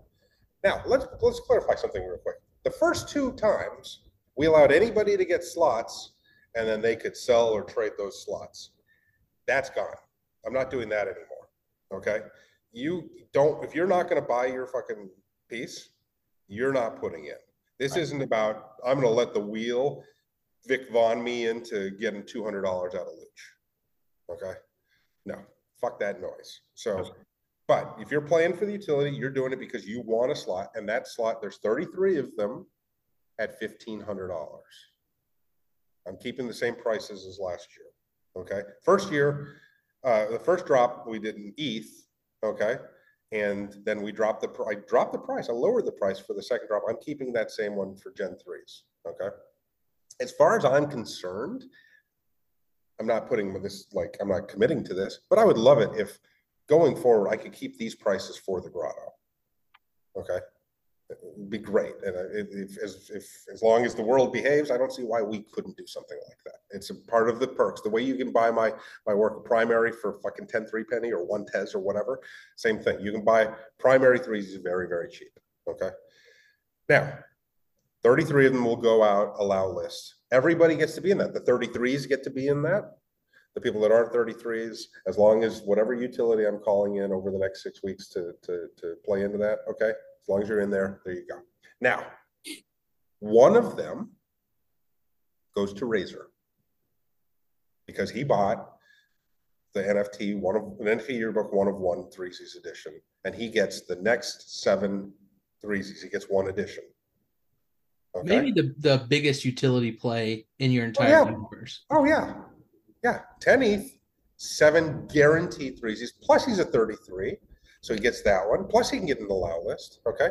So now we've got 67 of them accounted for, which again, I get my first gallery show, major gallery in LA, major gallery in the NFT scene, top 3 or 5 NFT gallery in the world, okay? Digital art gallery. And I go, yeah, you can have, I don't know, like a third of them. Okay. That's all me. That's all us. Okay. And now it comes down to the last 33. So think about what we've got. We got 30 of the, look, let's just say all 33 of the 33s are claimed. My 3 that you guys aren't there yet, the 30. Okay. And then the allow lists. Who's going to get those? First of all, let's break it. I won't even put you guys on the spot. Retro, okay, I think has 5 of each, either 4 or 5 Gen 1s, Gen 2s, okay? And he has very specific things that he wants to do as far as what he's going to burn, what traits he's going to burn, how many he wants or whatever. He also has used, okay, Cardinale traits and Gord traits. Like, he's not fucking around. He's in the 3Zs for the 3Zs. Many 33s are the same situation. They're using these things. They would rather burn, let's just say, a Cardinale trait than a Cardinale base, okay, given what they're trying to achieve or whatever, right? And so your 33s, everybody probably wants to. Probably the top 5 guys want 3 or 4 because they're trying to complete sets of these as we go along from previous generations, okay? And so I think, quite honestly, most of the 33s will take most of the allow list slots, okay? Some of you will get them as well through utilities and whatever, but the claims are going to be in there. So now, those are all out. So there's 70. If I haven't mentioned your name yet, you're not a 33, you're not in this, like, do you want one? How are you going to get it? Okay. So you should be trying for those allow lists, whatever it is that comes up. Okay. But then if not, okay, if you have a Gen 1 and Gen 2, we have some non-33s, sort of new players who've come in and said, hey, I want to go buy one of those, buy one of those, or buy 2 of those, buy 2 of those, right? Now you're going to have to go and get them. And so those last 33 the Grotto should be in on all 33 of them. And multiple people. Like, there's only 33. There's about 70 of you that aren't even accounted for yet in those numbers. And so theoretically, there should be some jockeying for them. Now, the question that Luch asked and what he was asking is, hey, we want some exposure. We want some new people to come in. Okay. And this is the way I imagine this is going to play out. So the way I've structured it is there's going to be 3 days of auctions. There's going to be the first day on opening night, probably going to start that auction at 7 p.m. Eastern, 4 o'clock in the afternoon. We're going to start those auctions. The reception starts at 8 p.m. Okay, Pacific. So it'll already be running for hours. Okay. The Grotto, everybody is welcome to go bid. Is all the bidding in person? No, it's going to be on OpenSea. And all you will know is the number, right? Because obviously the hash hasn't told you what to paint yet. So, oh no, of course. How does that work for the art enthusiast walking in the door that evening that's now interested in purchasing? Well, here's the nice thing. He can't just purchase. He's got to participate in this auction, and he's got 20 at that point. 20 hours until that auction finishes the following afternoon. So the gallery will funnel them to OpenSea for the exactly. Bid. So here's what's going to happen. This is what's going to happen. Okay. First of all, the bulk of them know what an NFT is. Okay. Vellum's collectors, and they're numerous, know what NFTs are. They just don't know what a $1,500 NFT is. We have collectors here who have bought 100 and 200 ETH pieces. Okay. And so that's my job, is to be worth 1 ETH or less. Okay. Now, what's going to happen is this. They're going to go, okay, so there's 33 of them. All right. And so there's 11 tonight. Cool. So there's one of the other auctions. Oh, well, one is 2 weeks from now. And then the final one is 3 weeks from now. 11, 11, 11. So the first one, they're going to go, okay, cool. All right, I think I like this. I'm into this. Let me take a look here. All right. Oh, so they already have some bids. Okay, interesting. Well, I guess, and what they're going to do is they're going to watch it. And they're going to see that they play out. And I don't really expect that maybe 1 or 2 is going to like try to jump in, and the Grotto's going to outbid them, or they're going to snag them. And the first ones are going to sell pretty cheap. And then we're going to go, and they're going to go, okay, cool, I missed it, but I want one. And then, hey, yeah, threes, will you go out to lunch with me? You bet I'll go out to lunch with you. We'll talk through this, spend some one-on-one time. I'm out there for 3 weeks just for those sorts of conversations. We know, put me in the room and somebody put me on the mic, we can explain stuff. So now, chat, and they're like, oh, I get it. Wow, this is fucking cool. Shit, I like that generative stuff, but this is like other level. I'm in. Okay, well, cool. On the, whatever, the 24th, okay? On the 24th, there's another 11. Now, 11 Grotto members got those first 11. Okay? We still have 59 Grotto members that need one. And now we've got 11 more, and the Grotto's going to go in, and they're going to be like, well, the last ones are selling at like 1,700, 1,500, whatever. I mean, that's what I'm in at. And now these outsiders are going to come in, and they're going to start popping you. Okay? And then it's like, well, are you going to let them pop you and let it sit? Because you have a week from now another 11. Okay? Or are you going to not let them get them right now, and are you going to take it up? And that's where I don't know. That's where the Grotto is going to be the Grotto, and we're going to see. Okay? But whatever happens, when those 22 are done, and then we come back for the 31st of August, and it's the last night of auction. Okay? There's 11 left, and by my math, there's 48 of you that are still on the sidelines, minimum.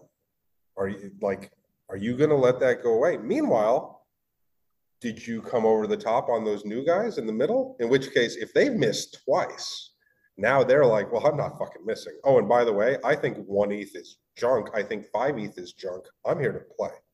And so at some point, somebody's going to be left out. And so my feeling, if I'm talking to the Grotto, you're going to have an easy skate on night 1. Night 2, you're going to have some other people coming in bidding against you. And if you don't take it back from them, you're going to get fucked on night 3. Yeah. And if you do take it back for them, the new guys are going to be hungry. And so those outsiders then, by night 3, are going to be like, fuck it, Go 5 ETH. Remember what happened when we were down to the end of Gen 1s? Yeah. And we went to 2.2. It was like the last ones were like 1.6, 1.8, 2.2. And if we had had another one, that would have been fucking 3, because people were being left out.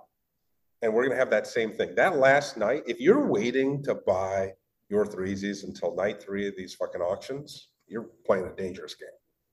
I also think there's if we start to get a little more snowball in the good mood in the market, it's really funny the way that effect works. Like you get kind of like in a shock whenever everything is hurting.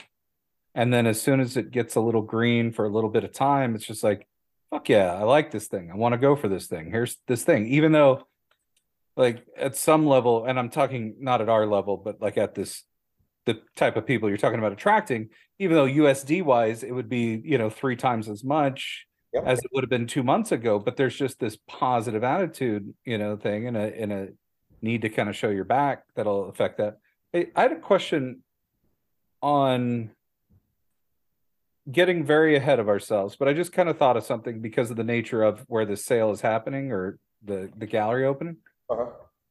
And I'm sure you've thought about some of this, but I know threesies are go off in the desert, leave threes alone, stuff like that. With us attracting this group of people and things like that, is there some thought about like an in-person reveal returning back there? Kind of like how, did you ever see any of the stuff like around the crypto New Yorkers and the crypto Venetians and stuff like that, where they would bring the person to the front and show them what they got?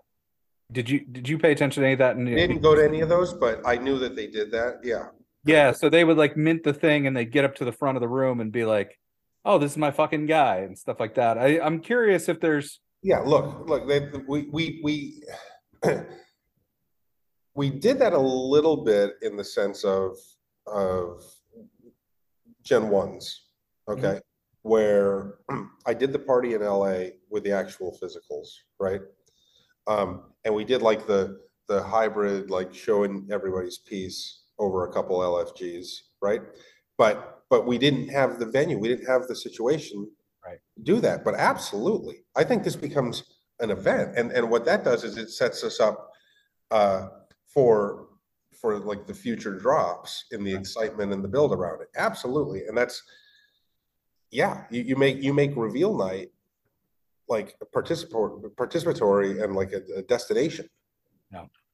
And I almost, and again, not to get ahead of things, but I could see it almost tapping into some of that energy where you do it another place the next time and stuff. But like you can even force some of those people, if they're the type that like want to do some big dramatic deal, they can say burn it on the spot and walk home with their, threesie.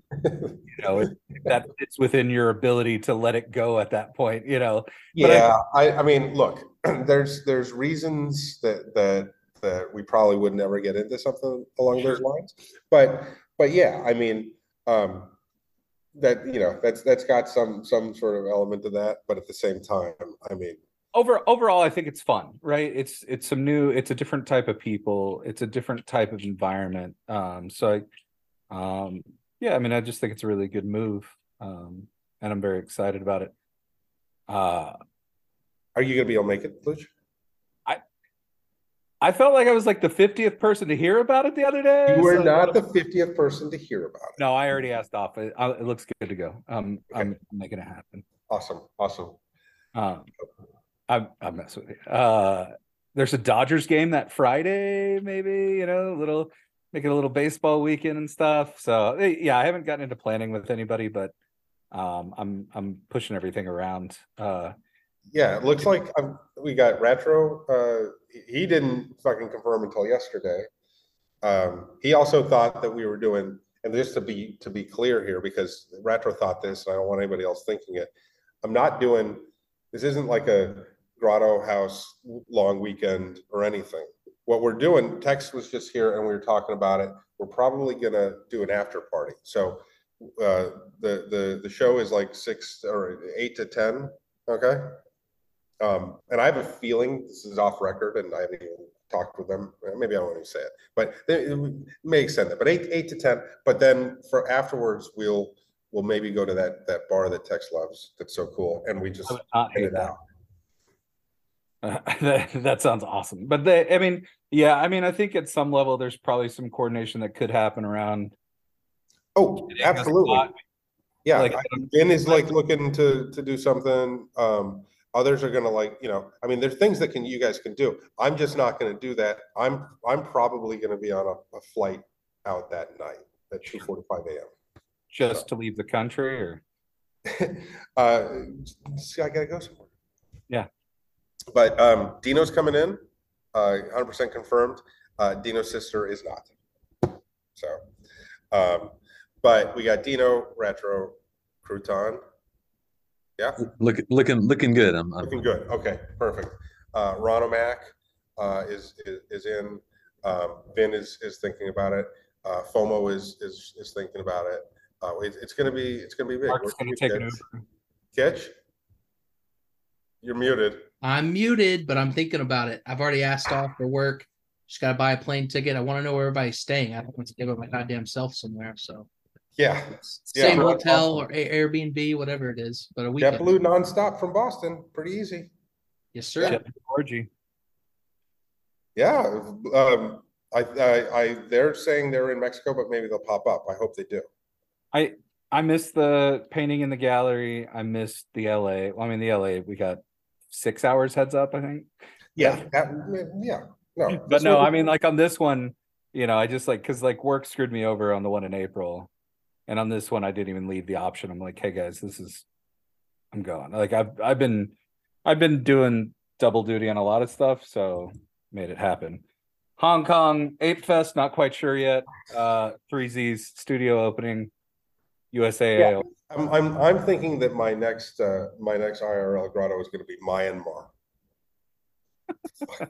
Fucking Hong Kong Ape Fest. Jesus Christ. I love it. But no, I mean, from here, I mean, I'm sure you've heard it already, but congratulations. This is sick. Physically, just bringing the Gen 2 3Zs or bringing anything else, or is that all surprise? Just the Gen 2s. Only the Gen 2s will be on display. But ideally, without too much spoiler here, but ideally you'll be the collector and the prospective collector will be able to look out up close at all of the Gen 2s and then look around themselves and see all of the amazing pieces that make up those pieces. When would you have time to put that together, I wonder? Hey, this has been in the works for about a month already. So it's I think it's pretty dope. And I also think it's lines up nicely that the Gen 2s have the nifty all-star traits mixed in for the type of audience you're talking about bringing in. Right. Probably a little bit of a pro NFTs artists like those traits and stuff. Were you on that Spaces long enough yesterday to hear that guy going oh man, I fucking love Stephen Balte. Yeah, I had to drop after the first rug for a chiropractor appointment, but yeah, I definitely heard the it worked. I thought that was cool. Just the quick touch on that. I like the concept, since they're a coin designed by AI, that they do their spaces with questions designed by AI. In general, I hate AI, but it's cool for their brand to keep running stuff through that way. So I thought it was unique. I thought I thought that was a really good space. Yeah, I thought it was a good space too. I really did. And he's been in the grotto, kicking the tires and yeah, people can come in. Several people hopped in from that. I think of the people in there, I haven't checked on that coin in a while, but I wasn't really kidding when I said at some level maybe they look at if I think the Turbo group is a solid one to kind of look at. Is there some stuff they should look at and getting in here and seeing who's really interested, because they could be another type of door gang type group. Yep.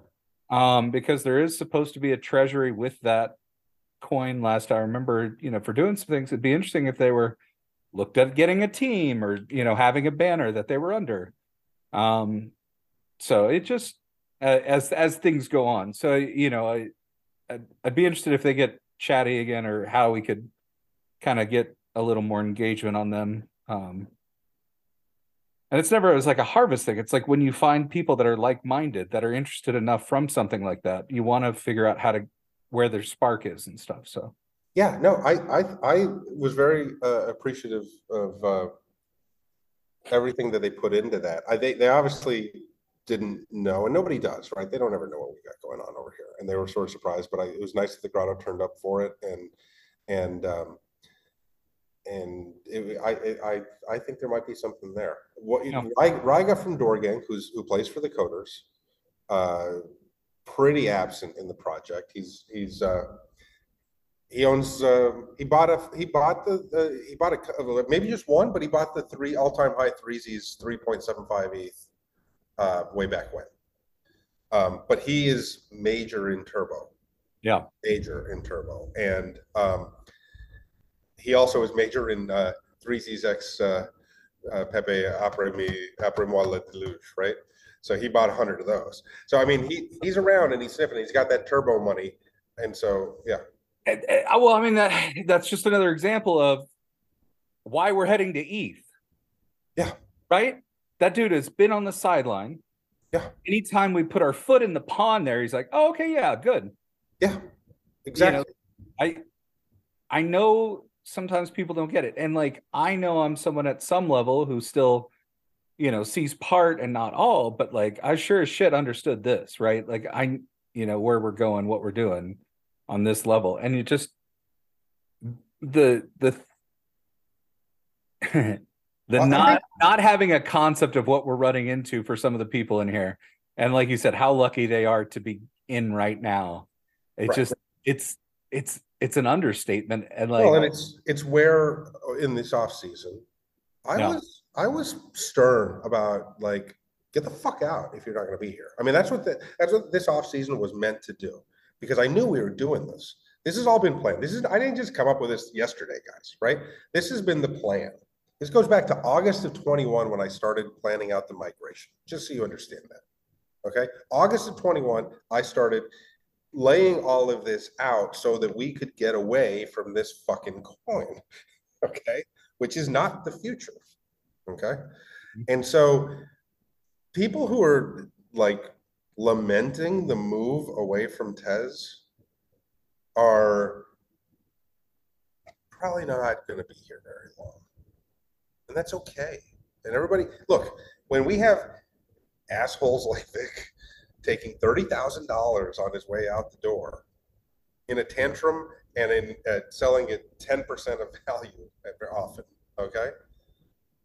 Those of you who don't want to go to Heath and are lamenting it are more than welcome to take your big payouts and let us move into something that is actually, look, these guys sitting across from me right now are team owners who put their own money and their own time and their effort and their everything into this project. Okay?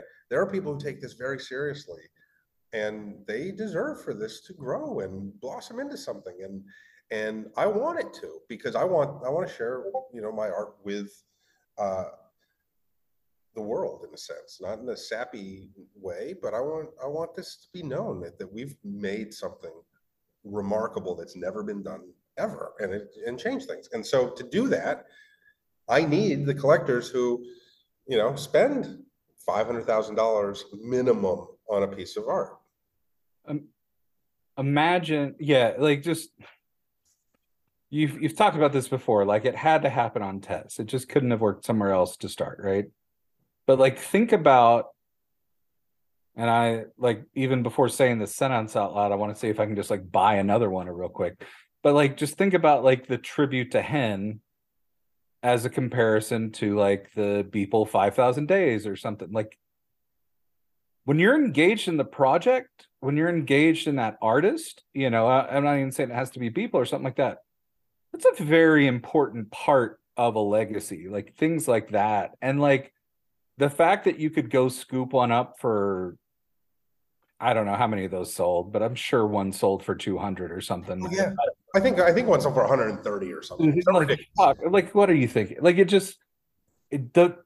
that mentality breeds from the discount nature of that Tez marketplace. There was a whole bunch of artists that had a whole bunch of supply and a whole bunch of stuff, and like there was just like that spillover effect.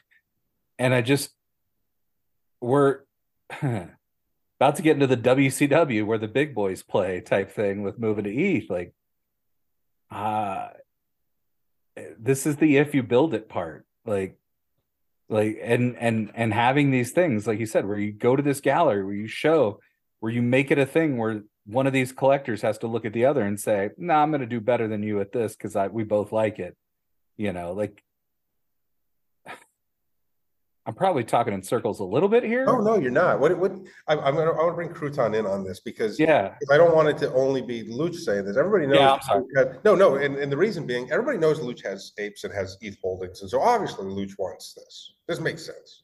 But Crouton, what's your take on this move?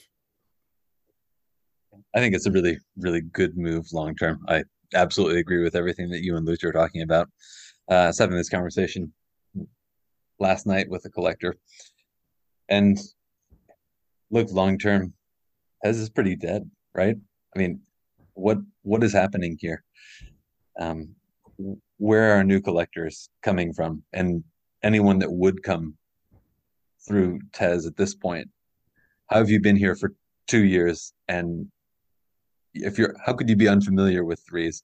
Or you've already made your mind up about that and you're either in or you're out on that. There's a lot more visibility. There's a lot more opportunity. There's a lot more future in this migration. I think it's extremely, extremely positive. Yeah, I think we're leaving Dollar General. I mean, look, do you guys have any idea what my work should be worth against other projects? Okay. Like it literally, and it's great. We've done amazing things. Okay. But you take a project like this with a market sustainability and an ecosystem built in and a collector group that cares and is into this, compare it to any other NFT project, any other NFT art project or fucking PFP project, collectible project or whatever. Okay.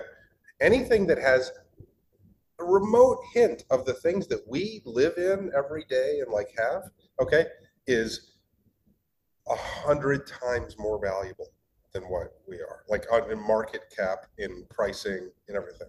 Okay, 100 times.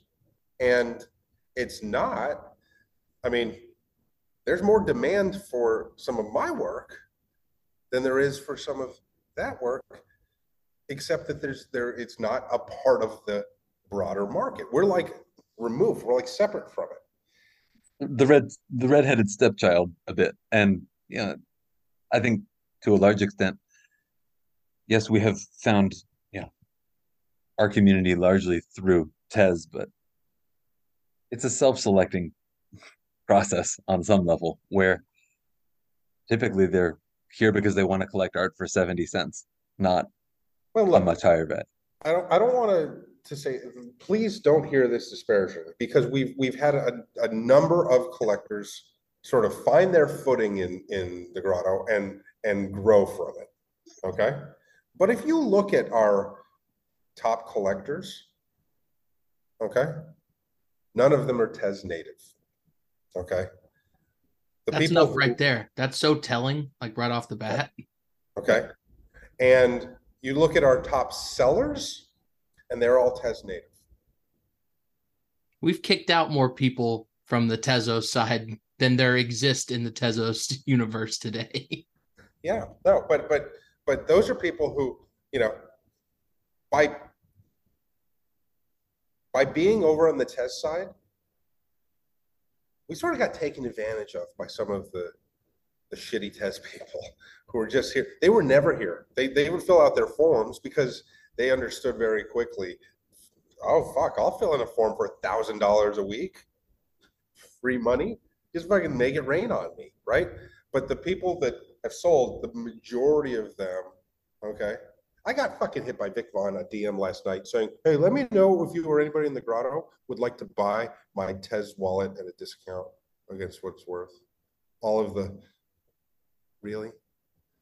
Really? Because obviously, no, nobody wants to buy a single piece of shit that you have in your entire wallet. Meanwhile, most of that was purchased by him selling my work to go buy other things. We can point to a number of former Grotto members whose entire Tez portfolios are filled with stuff they bought by selling my work. And it's all worthless. They couldn't sell it. They couldn't pay somebody to take it away from them. It's not even worth the 5 seconds of like the transaction time, right? And if most of the sellers are those sorts and the big buyers are ETH people who believe and collect, okay? And this is a sliver of that broader market, we're headed in the right direction. Don't fuck it up, everybody that's here, as far as like taking the money right away. The moment that the ETH money comes in, they're gonna buy it from somebody. If you're the first one selling it, vaya con Dios, okay? Enjoy that, okay? Because guess who's not gonna be selling? Crouton, Luch, and Ratro, Dino, and Chris Truman, okay? They're not going to be selling in that first wave. And so those of you that do make the choice of, wow, it's 0.25 ETH per base card, fuck yeah, I'm taking that. All right. We all make our choices. But if you don't take that early money, and believe me, take the money. Just go. If that's your thing, by all means. I can't stand Vic Vaughn. And I'm very proud that he walked away with $30,000 on $1,200 invested. Okay? Seriously. Like, even the villains, okay, I take care of them in the end, right? And so I like, fuck yeah, I love that. Think about that for a second. That's, Chandru has now sold $30,000 worth on 466 Tez invested. And he still go look at his holder utility. Okay? Like, this is real. You guys still don't believe it because you're caught in the Tez web, okay? But this shit is fucking real. And it's about to get very real. And so when that money comes in, some of you are going to take it and go. But if you don't fuck it up, cottages for everybody, I know it was a cute little meme, but I'm motherfucking mean it. Crouton and I have been looking and scouting for a particular neighborhood. I'm not going to tell you where. But it just turns out that there are 33 plots of land with houses ready to go for us. And there's evidence that they're very NFT positive on the streets. We have gone to Google Earth video to see that, yes, they have certain stickers on their cars that say they are NFT positive. So look, this is like really happening, and you have the chance at being here. Like I told those knuckleheads yesterday, just be cool. Don't fucking cheat, okay? Don't be a dick. Care. Apathy, you're not going to make it. So, all that said, you guys should be waking up listening to this, and the good Joel willing, you'll have some links to claim all of your stuff. And once I get those links, I get to mint the test pieces, and then we're good to go. But I've played with it. It's fun. It's fun. You're gonna connect.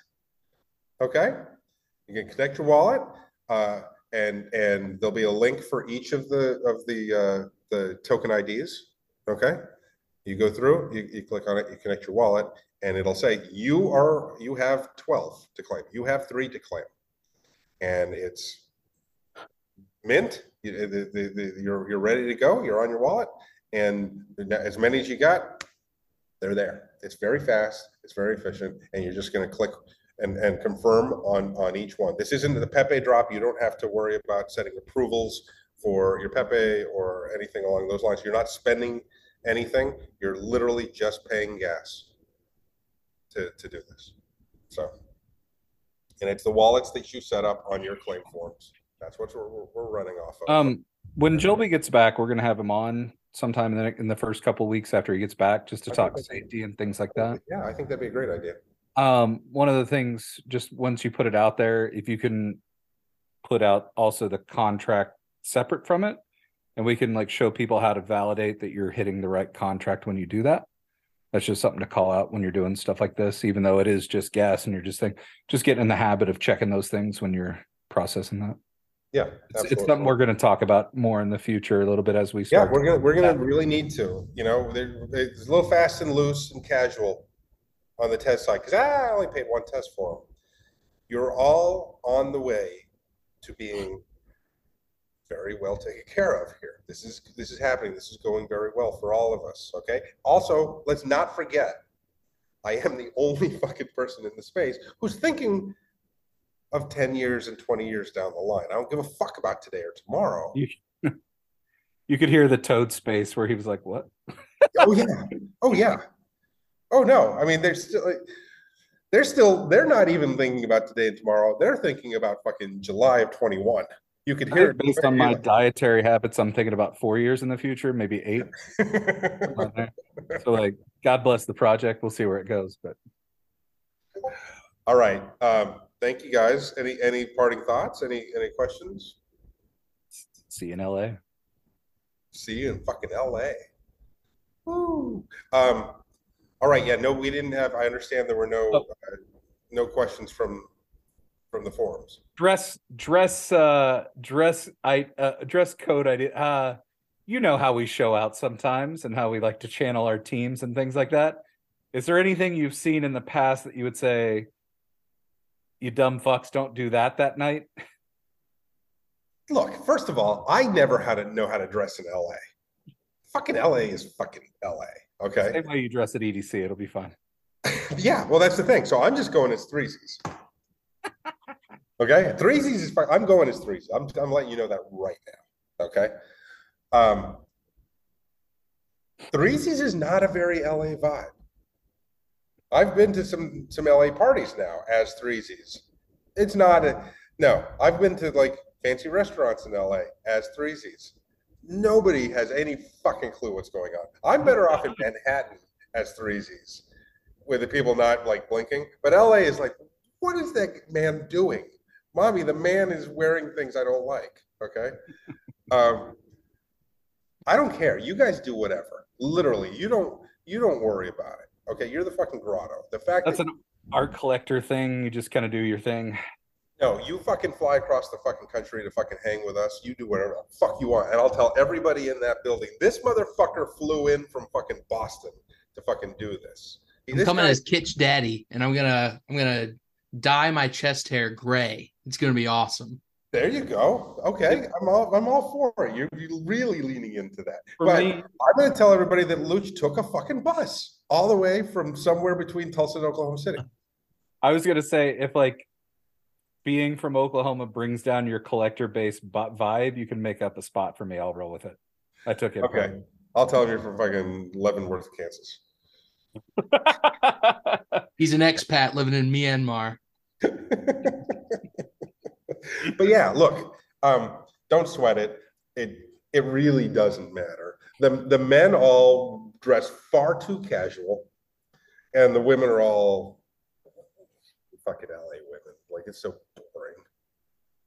I'm coming as Bruce Kim. Cowboy hat, leather vest. I am Bruce Kim. You trimmed your beard. We're going daddies? Oh, God damn it. Oh, yeah. You trimmed your beard. You were fucking Crouton was so sexy last week with that full beard. I don't like this shit, dude. I was hoping you were going all the way, and then you could just bang out some Kim fucking handlebars for us. I think what you saw last week is kind of that's as good as it gets. Just sort of just kind of hangs in that. It was really good. I pay for your vest up to $140 if you do the Bruce Kim. We can't see the lower half, but I'm guaranteeing there's some nice. I'm trying to budget for maybe Hong Kong as well on top of a surprise LA trip, so I can't go nuts on the leather. But if you find like a good simulated leather and like you can make something else work. Hey, anybody that wants to come dressed as one of my works, okay, they'll eat that shit up. First of all, they've never seen anything like this. They've never seen anything like this, top to bottom. Nobody has ever seen anything like this. And so, yeah, like if we have cunt showing up as Shayna in his fucking Halloween costume. I'm working on my Bigfoot just by existing. I mean, honestly, you see that I use reference photos sometimes for my paintings. I've got a couple shots of you in Miami. 3 more sets of burrito curls. I could be a dad to be. you and Vin. Vin told me that last night. He goes, "Yeah, I'm in. I just got to clear it with wife and job." Okay, and I go, "No, you don't. Just fucking come out and then stay in LA with me, and we'll just live a sitcom life. It's fucking Vin and Threes take over LA. You're telling me that's not a fucking hit on the WB?" 9021333. Seatown Venice Beach. Yeah. Oh, Seatown Venice Beach. Fucking perfect. I'm telling you, like, I want you guys to be bike cops on the beach. That's a straight to DVD sort of movie. No release in theater for that. It's on Venice Nights. All right.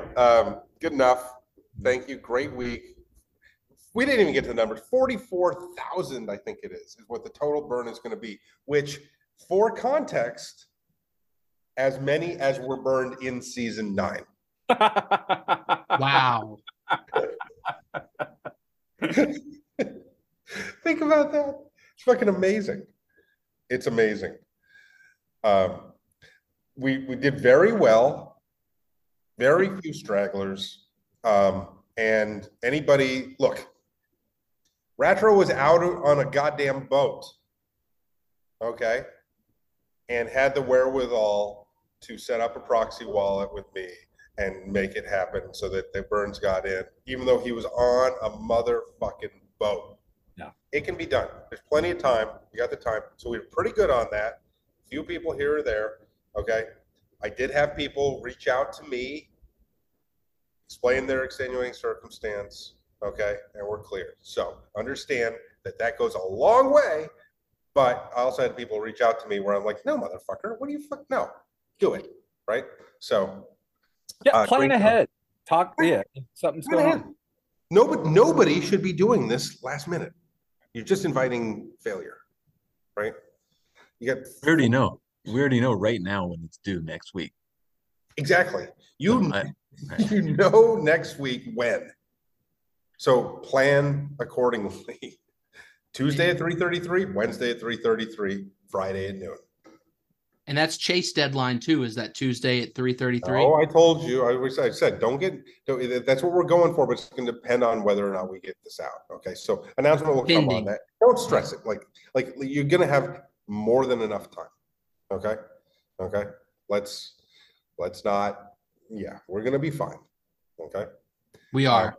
Yeah, good. We are. We're fucking going to be fine. There's going to be some of us that are going to make some bad decisions, and it's okay. We'll tell stories about you like I do Coffee G. Okay. By the way, I'm expecting fucking Coffee G to come to that goddamn opening. He went to the Dot Pigeon one in LA. If he doesn't show up, it may be Drunken Threes at 2:00 says, fuck it, I'm not getting on the flight. Let's go fucking bash his mailbox or something. And we'll go find him. All right. But if he doesn't show, you're gonna fucking see some heartbroken threes if that kid doesn't show up. His mom will be at the opening. Okay, guys, thank you. Great job, Kitch. Appreciate it. Bye. Bye, everyone.